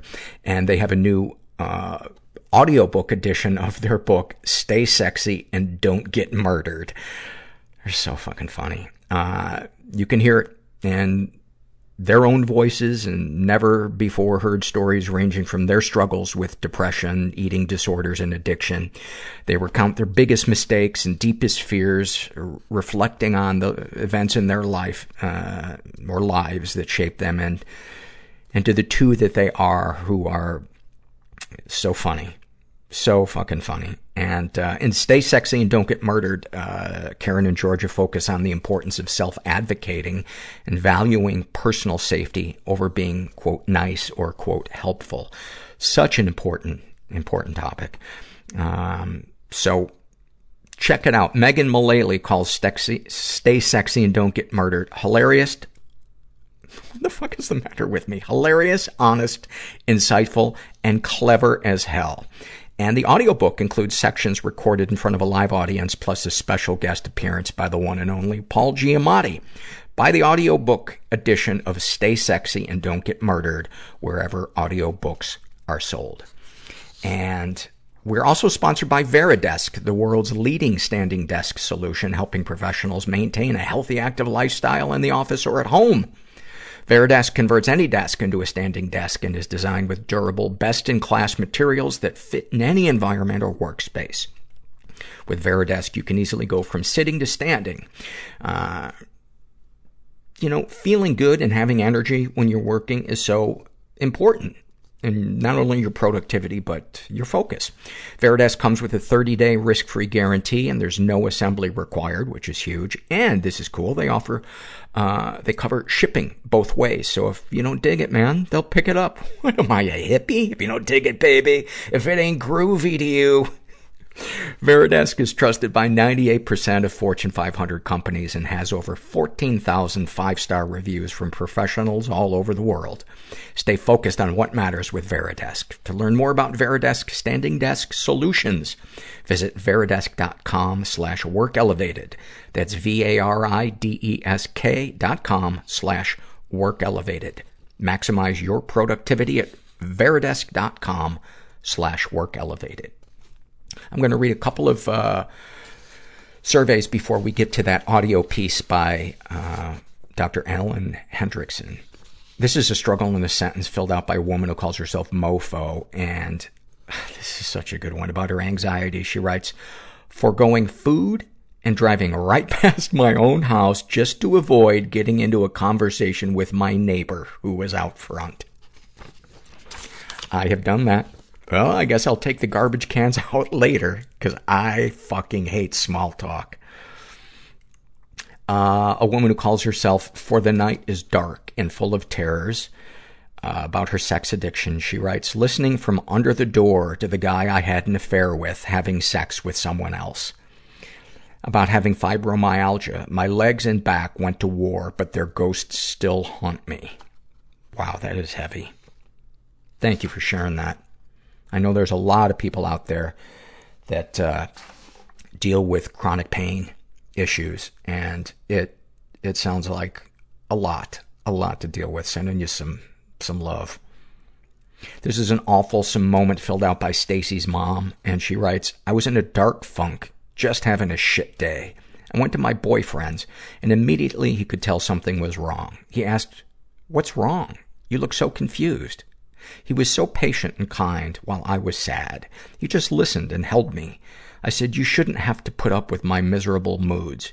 He said, well, if you're miserable, I'm miserable, and I really want to be miserable together with you for the rest of our lives. That made me laugh so hard until tears came to my eyes. Instantly, the sadness was gone, and then we cuddled together and took a nap. Thank you for that. I have one more survey, a really beautiful, happy moment, and I'm going to read it after this audio chapter by Dr. Ellen Hendrickson. Her book is called How to Be Yourself, and she's a clinical psychologist. She also hosts a podcast called The Savvy Psychologist. And as someone who also has social anxiety, she has created some really, really cool tools based on cutting-edge science and concrete tips for ways to help rise above it. And this chapter of her book is about making friends as an adult. And you'll hear not only why starting adult friendships can be challenging, but you can learn how to cultivate your own relationship. And if you dig it, you can purchase her book, How to Be Yourself, wherever you get your books. And so here is that chapter. Part 5. All you have to be is kind. Chapter 16. The building blocks of beautiful friendships. They're not what you think. It is a luxury to be understood. Ralph Waldo Emerson. Maddie turned the key and opened the door to her apartment, where another long evening stretched before her. She felt deflated. She was a year into living in San Jose, having moved there from her tiny hometown in the Sierra Nevada.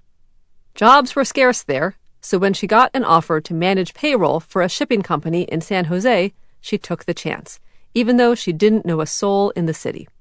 Overall, the move had been a success.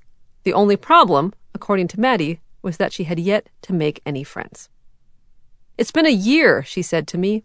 Everyone at home said to give it a year, that it takes time to get to know people, but I don't think it's supposed to be this slow. I know I have some bad habits. After work, I mostly just stay in, get online, watch TV. I'm scared to put myself out there. Everyone said I was brave to move here, but now I'm wondering if it was stupid. She blinked back tears.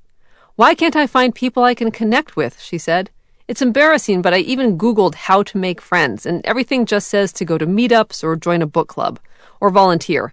Everything says to volunteer. I'm not an idiot. I know that stuff, and that's not it. I can find a book club. It's walking into the book club and trying to think of things to say for an hour that's hard. What am I supposed to say to these people? I run out of things to say after, hi, I'm Maddie. Nora, by contrast, knows lots of people.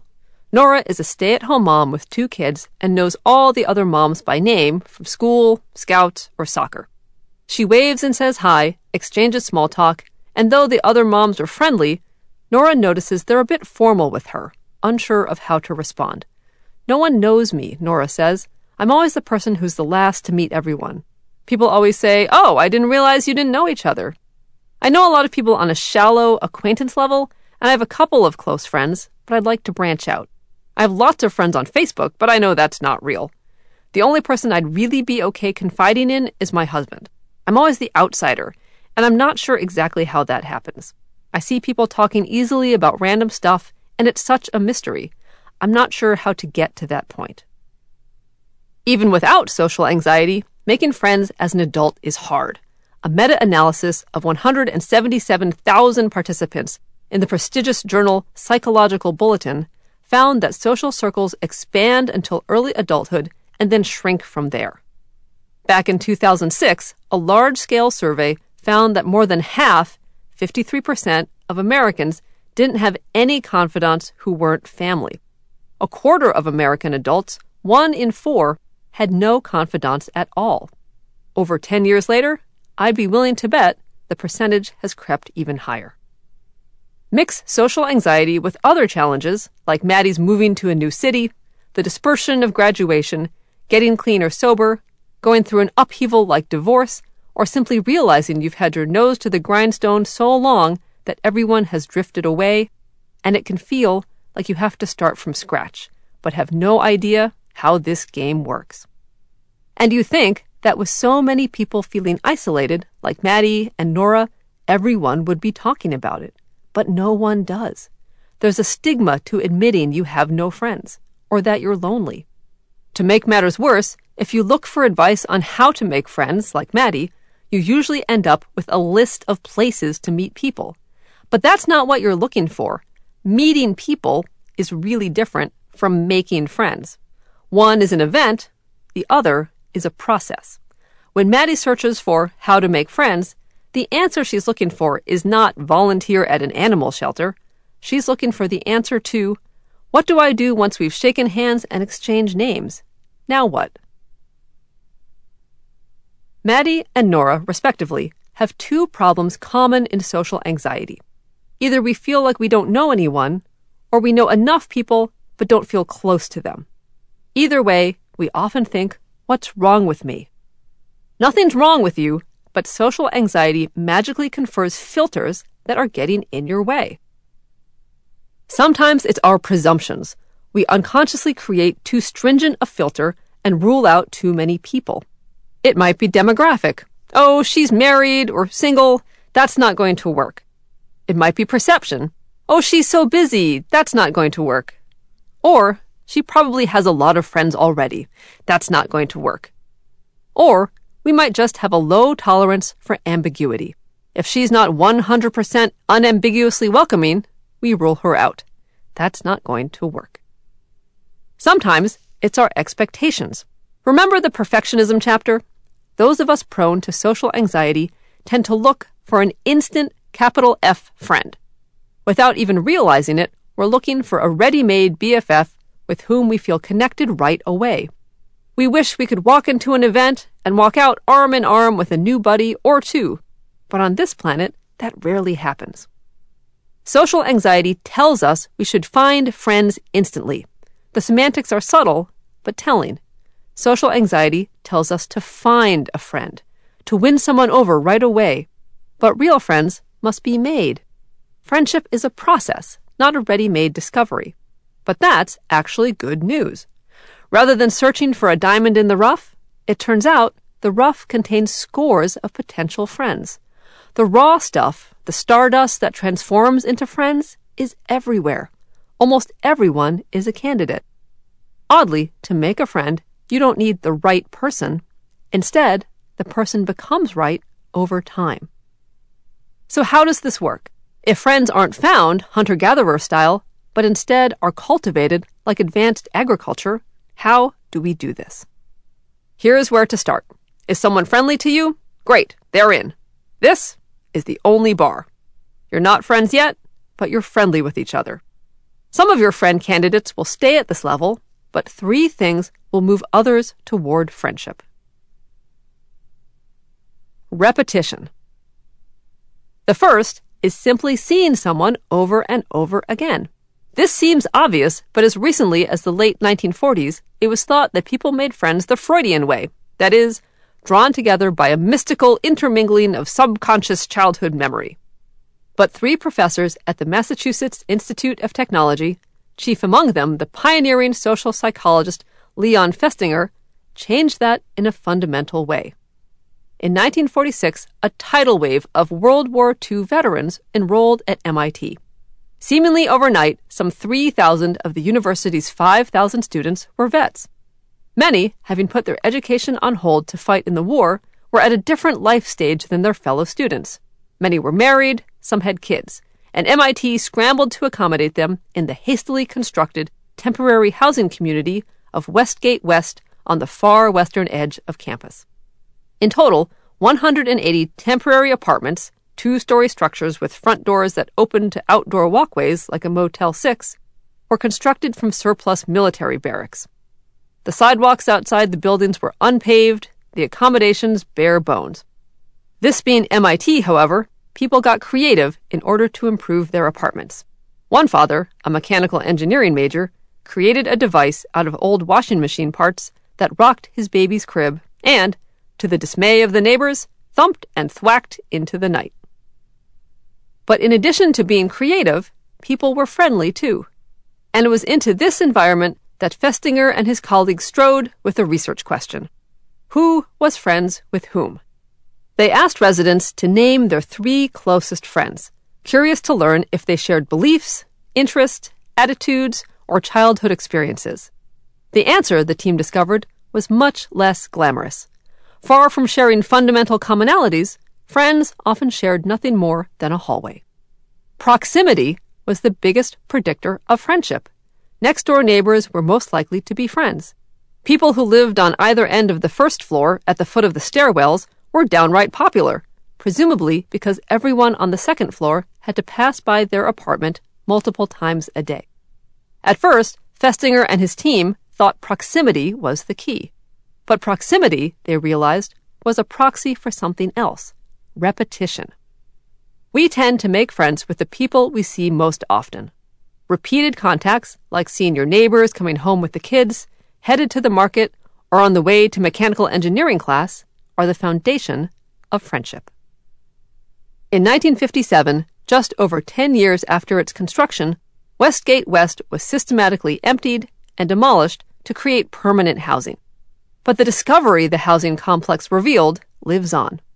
Additional studies confirmed the effect, such as one where 44 state police trainees reported their best friends were those who fell closest to them in alphabetical order of seating. We can make friends with almost anyone.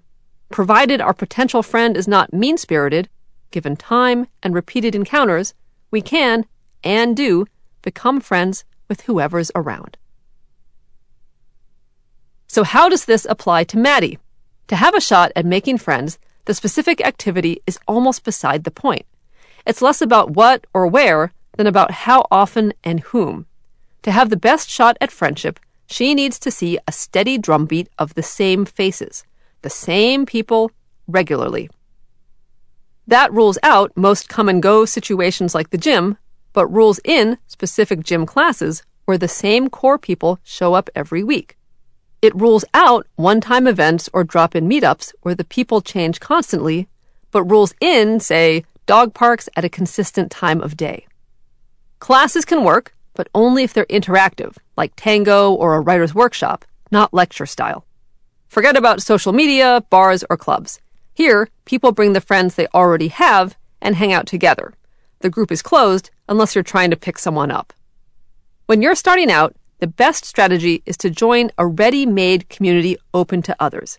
An ultimate frisbee team, a running group, a bike polo team, a choral group, community theater, a church group, and yes, a book club. In my case, preschool co-ops have twice jump-started my social life after cross-country moves. And then, keep showing up. Give any new social endeavor at least a season, or around 3 or 4 months, but longer is better. Lore has it that it takes 6 to 8 conversations, not just hi, before people consider each other a friend. But to start, remember your only criterion. Is this person nice to me? If they grunt and stare at their phone when you say hi, then no. But if you get a smile and some basic small talk, you have a candidate. They're not going to invite you over for dinner, yet. But don't stop saying hi simply because one conversation didn't lead to binge-watching old seasons of Louie together on your couch. Remember, friendship is fostered, not found. So, keep showing up. You may not be taken seriously until you've come back a few times. Especially if it's a public group, they probably get a lot of one-and-dones. Distinguish yourself by showing up again and again. Then, once you've established yourself, a well-kept secret is to take on a leadership role. Remember Chapter 8? Playing a role is a blessing for the shy among us because it requires less social improvising. You'll have a set of duties and a reason to connect with everyone, even if it's just to remind them about the holiday party or encourage them to donate to the food drive. After we discussed this, Maddie was equally fired up and frightened. She bought what I was saying about repetition, but was scared. She offered that 3 of her female coworkers often ate lunch together in the break room. Usually, Maddie would eat at her desk or in her car. The setup was too good to pass up. Same people, pretty much every day. They were cordial already, which again, is the only bar. How to approach the group was a question. Maddie dreaded what she called the hi guys hover, so we decided to have her get to lunch first and let the group join around her. At first, Maddie felt awkward. She didn't know the context of anything they were talking about, but she stuck it out anyway, just listening, nodding, and to her surprise, laughing along a couple of times. She kept reminding herself, they're friendly, they're friendly. Before she actually sat at the table with them, Maddie realized she had ruled them out as potential friends because 2 were older and 1 was an intern. She had thought she needed more commonality in a friend, someone her age with her background. Looking back, she also realized she had been dying for someone else to initiate, but they all thought she just wanted to keep to herself. It was basically a big, silent miscommunication on both sides. Maddie wasn't sure if joining lunch that first time had gone well or not, but later that night, she got a Facebook friend request from one of them.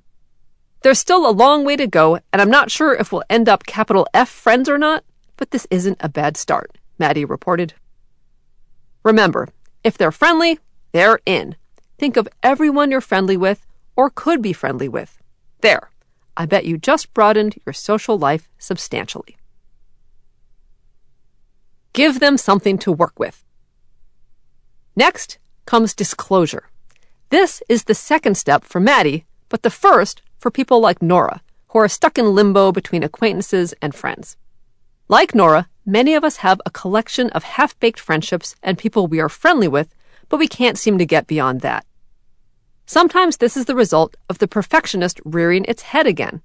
Nobody seems interested. Everyone is so busy with life and kids and everything, Nora says. Without really realizing it, Nora is waiting for someone to seem interested, meaning someone who unambiguously approaches her. Nora wants certainty. Without realizing it, she wants the potential friend to initiate interesting, easy conversation and invite her to do things. But because she's waiting for a friendship that materializes into clear, sharp focus, she inadvertently screens out everyone else. Despite having halfway there friends all around her, she thinks she has to start from scratch. How to take it to the next level? To jargonize it, we use disclosure, which simply means sharing what we think, do, and feel with others. This seems easy enough, but it's not intuitive. Folks susceptible to social anxiety don't often talk about themselves. We're polite and pleasant, but others often get the impression we're distant, formal, or otherwise keep the world at arm's length.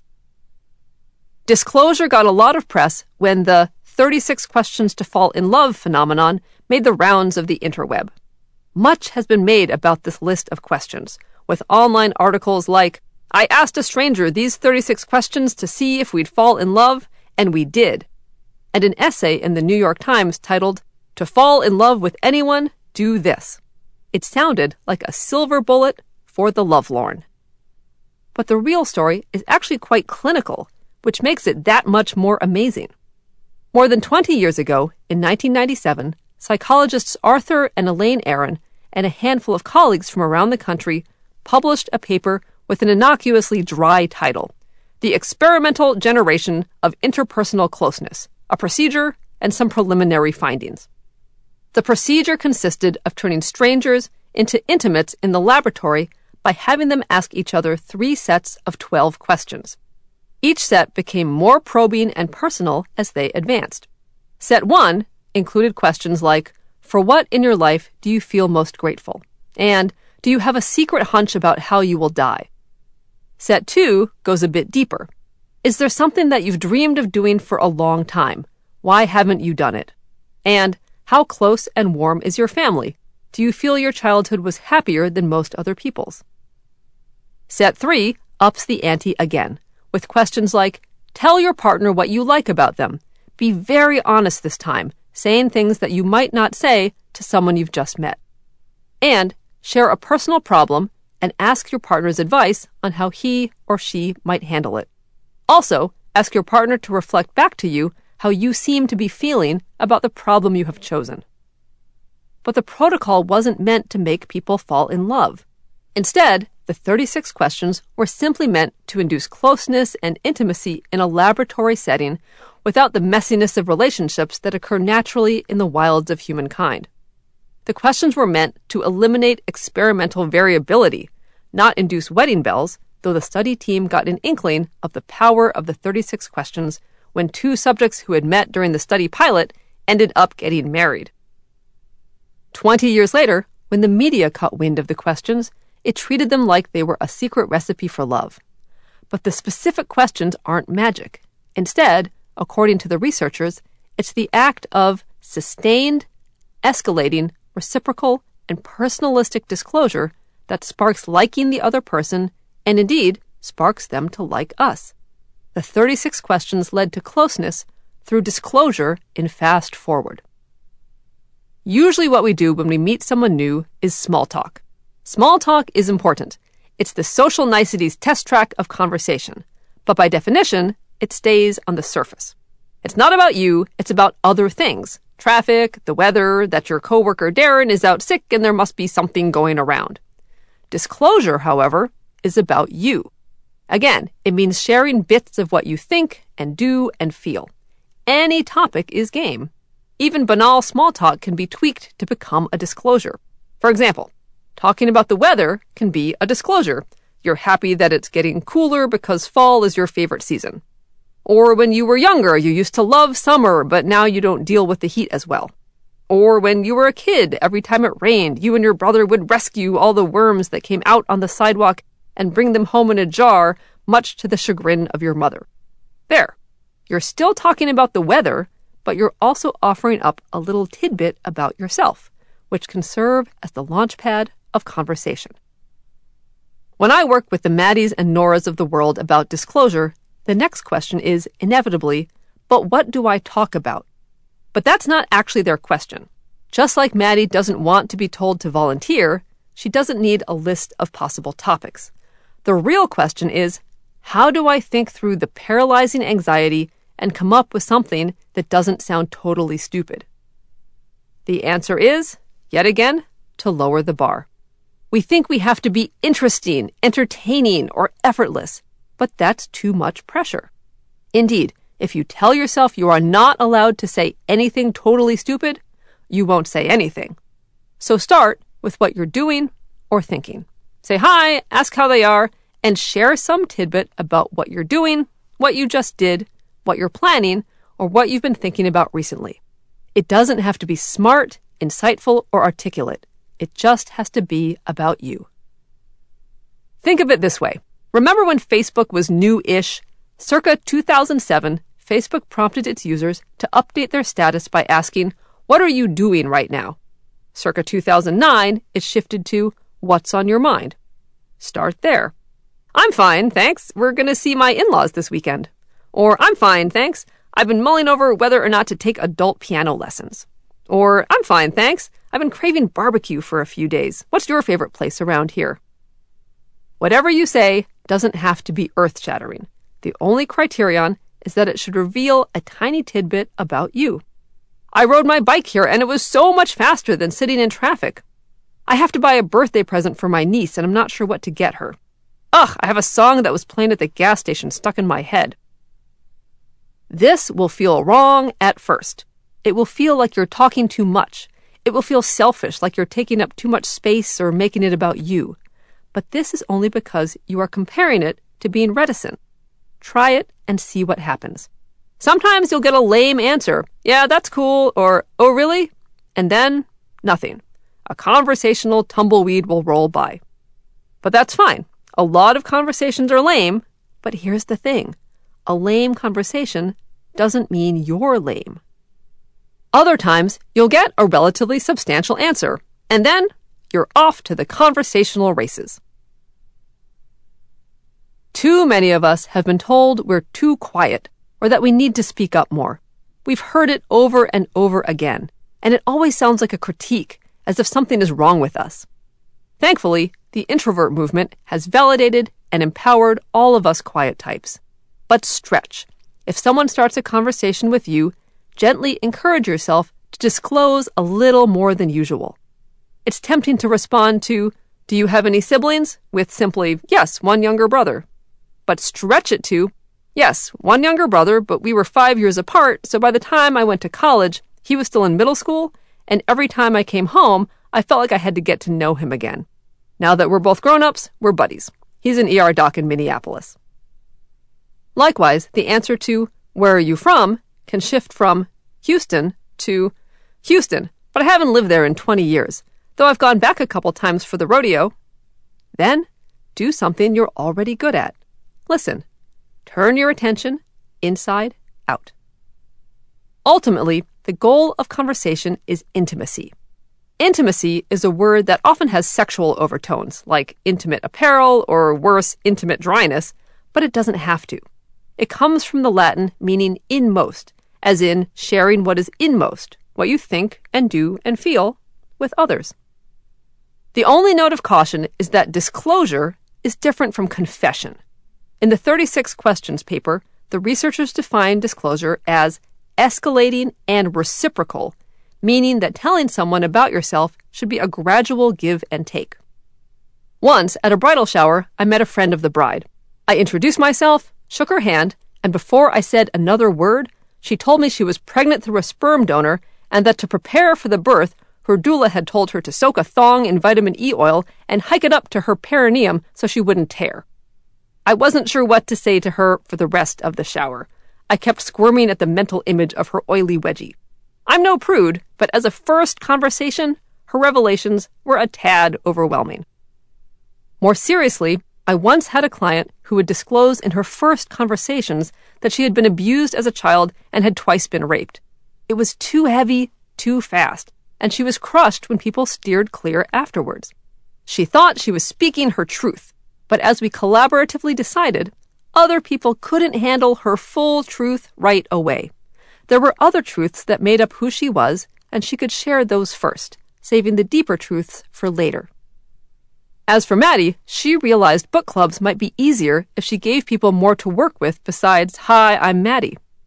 At the first meeting, she told me, after she introduced herself in the opening go-around, she had remained silent and looked largely at the floor, equally hoping that someone would talk to her and that everyone would leave her alone.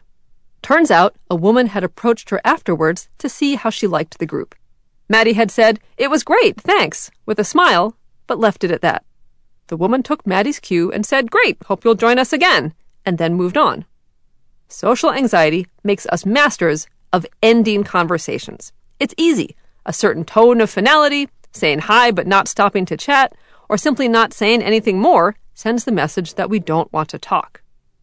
Ending conversation is another safety behavior. We're trying to save ourselves from the anxiety. But we trade the anxiety of the moment for loneliness in the long run.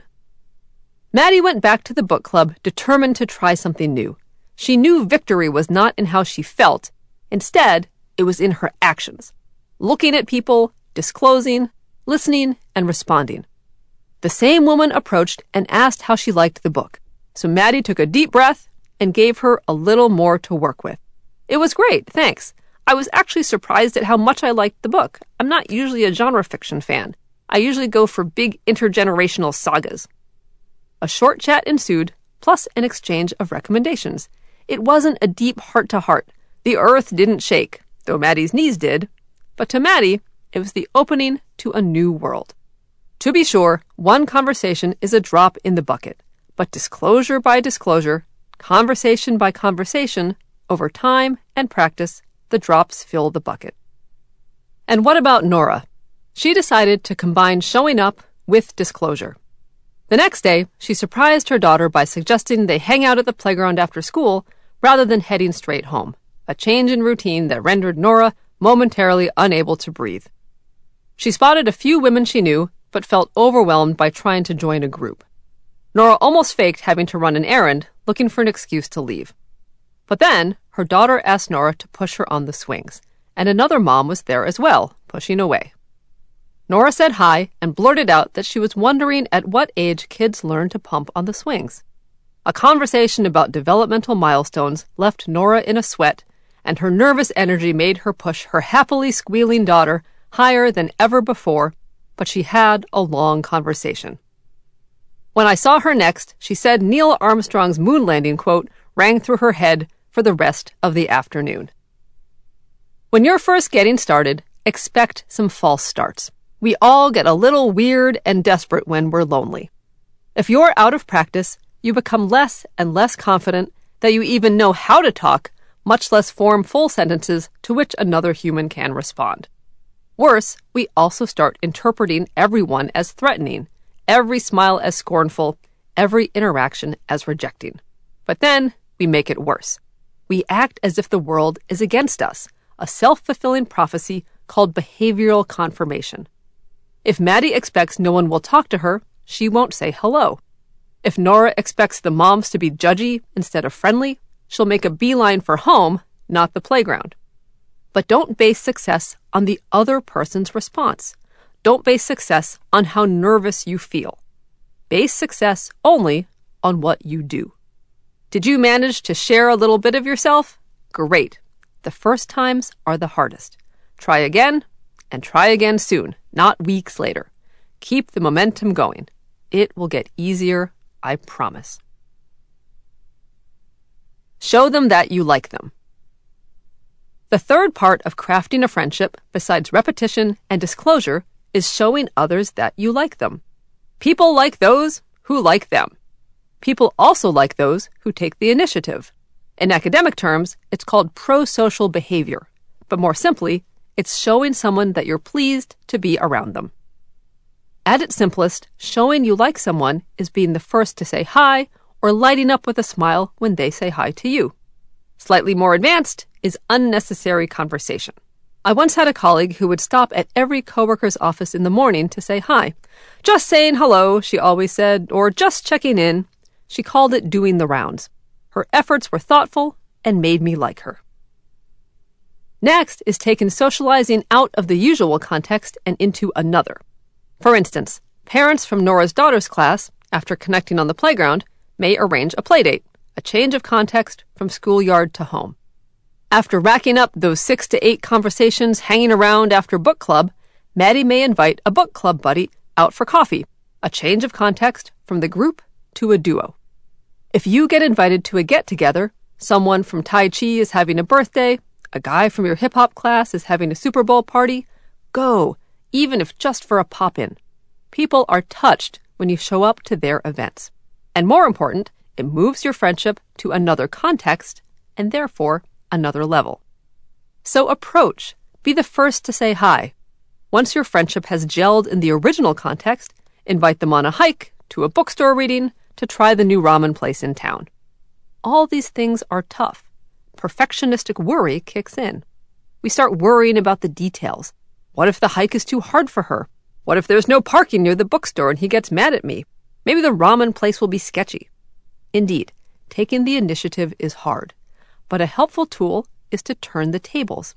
How would you feel if they invited you? Probably delighted. How would you feel if something went wrong? Probably understanding. Assume the same for them.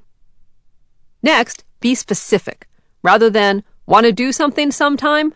Try, the kids have been bugging me about trying that new rock climbing place. Are you guys free this weekend? Or, want to grab coffee on Monday? I'm free after 1 o'clock. Specification shows you're sincere. Finally, while almost everyone has adequate social skills, we are more likely to use them and reach out when we feel connected already, which isn't particularly useful if you're feeling lonely. So turn this on its head. To combat occasional waves of loneliness, a weekend with no plans, a particularly FOMO-inducing Instagram moment, use your feelings as a cue to take action. Whenever you feel lonesome, make social plans. Email a friend to meet up for a movie next weekend, or to look at the schedule for that bocce and beer group you've been meaning to join. It won't make company appear in the moment, but you'll have created something social to look forward to. To sum it all up, making friends consists mostly of overcoming inertia, both others and our own. Assuming someone is friendly to begin with, repetition, disclosure, and taking the initiative hammer out a solid friendship that will stand the test of time. Forget everything you know about being popular. Illinois, mid-1990s. Dr. Jennifer Parkhurst, a psychologist at the University of Illinois at Urbana-Champaign, was standing in front of an audience most others wouldn't dare to face. No, not angry mobsters or rowdy hooligans. Instead, it was a classroom full of middle schoolers. That day, classroom by classroom, Dr. Parkhurst and her graduate student, Andrea Hopmeyer, were reporting the results of their data collection for a study on popularity to their 7th and 8th grade subjects, checking in much as a congressional representative would do for her constituents. As Dr. Parkhurst stood in front of the class, braces flashed back at her. Faces studded with pimples betrayed raging hormones. A mix of awkwardness, angst, and aspirational sophistication emanated from the rows of Girbaud jeans and Reebok pumps. Parkhurst thanked the whole class for their participation and began her report. So this is what we found out. In your class, the most popular kids are kind, cooperative, and trustworthy, and they don't start fights.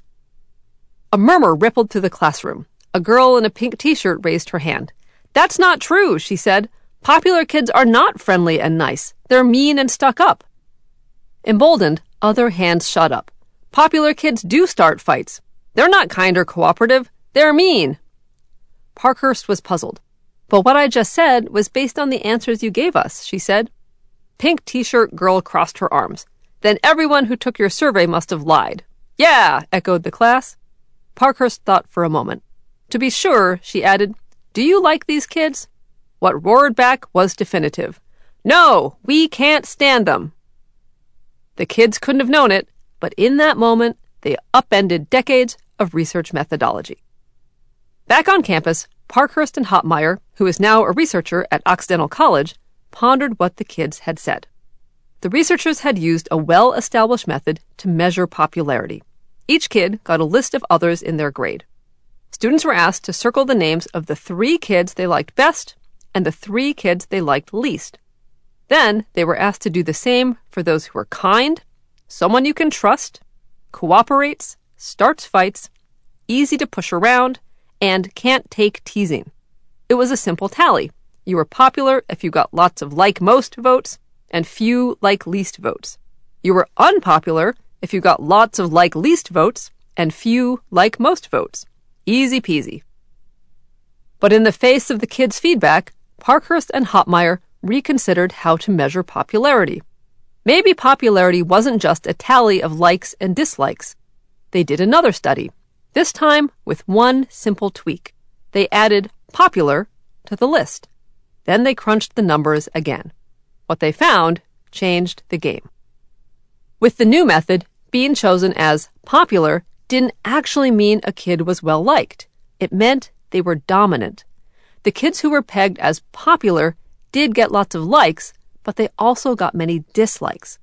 These alpha dogs and queen bees were liked by some, but mostly by other high-status kids. With others, they racked up the eye rolls. It's easy to mistake being dominant for being liked, because dominant kids get a lot of attention. Their visibility is high. The shy among us despair, thinking, I'll never be able to do that, or that's not me. But you don't need to be someone you're not. You don't need to own the room to be liked. You don't need to be a big shot, alpha, or self-important. True, honest, by-the-numbers popularity, as Parkhurst and her colleagues discovered, didn't come from commanding attention or gaining deference. It didn't even come from having the most confidence.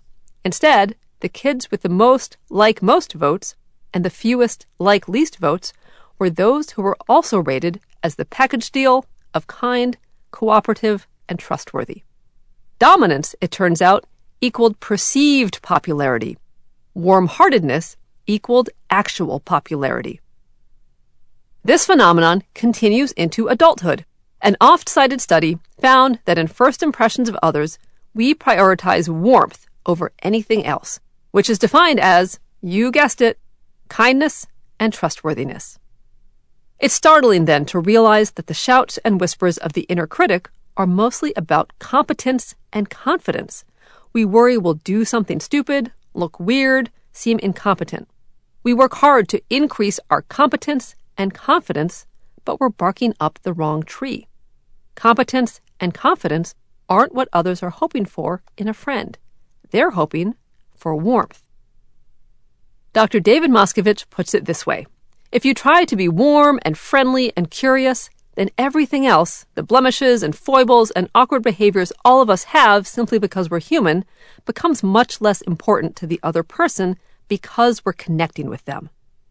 And that's what matters, connection, which is built on warmth and trust.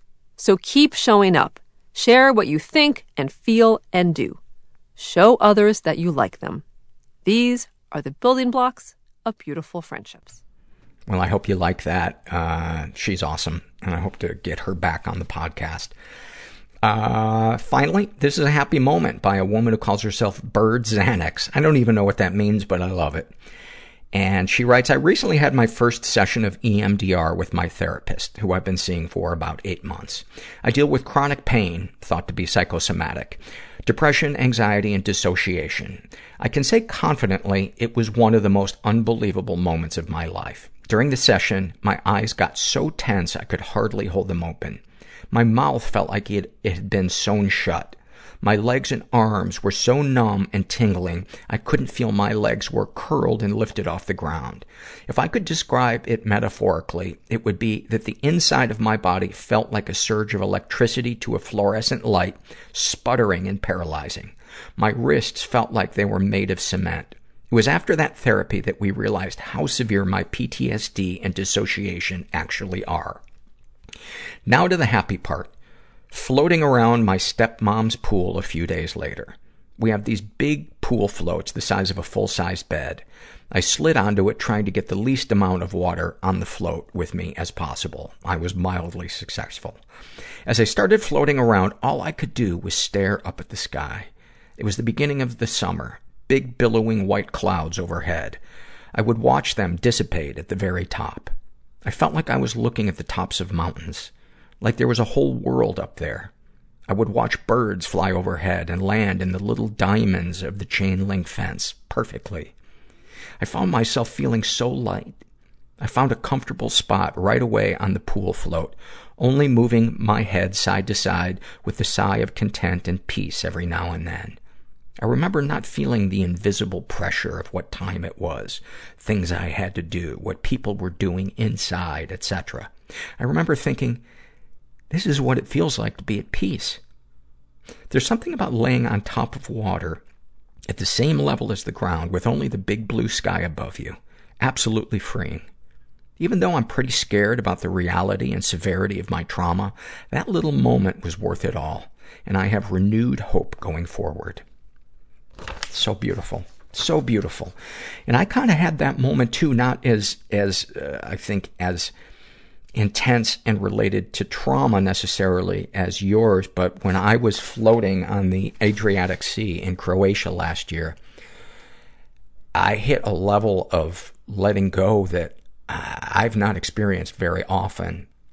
And I think that's when I really began to realize what recharging my battery felt like. And I'd always thought, oh, my battery's not getting drained, but as I've shared the last couple of weeks on the podcast, it is. And I'm finding ways for myself to not only kind of renew my passion for doing the podcast, but to take breaks now and then, despite the guilty part of my brain telling me I'm failing everybody. And thank you, by the way, for your supportive emails and tweets and stuff about that. Anyway, I hope you liked today's episode. And if you're out there and you're struggling, just never forget that you're not alone. There's so many of us that feel the same things inside. Our external circumstances might differ, but we are all connected and we are all so much alike. And asking for help is the best thing I ever did. And I'm glad I did it because I got to stick around and experience some really cool shit. Thanks for listening. Everybody I know is bizarrely beautifully fucked up in some weird way. Bizarrely beautifully fucked up in some weird way. Bizarrely beautifully fucked up in some weird way.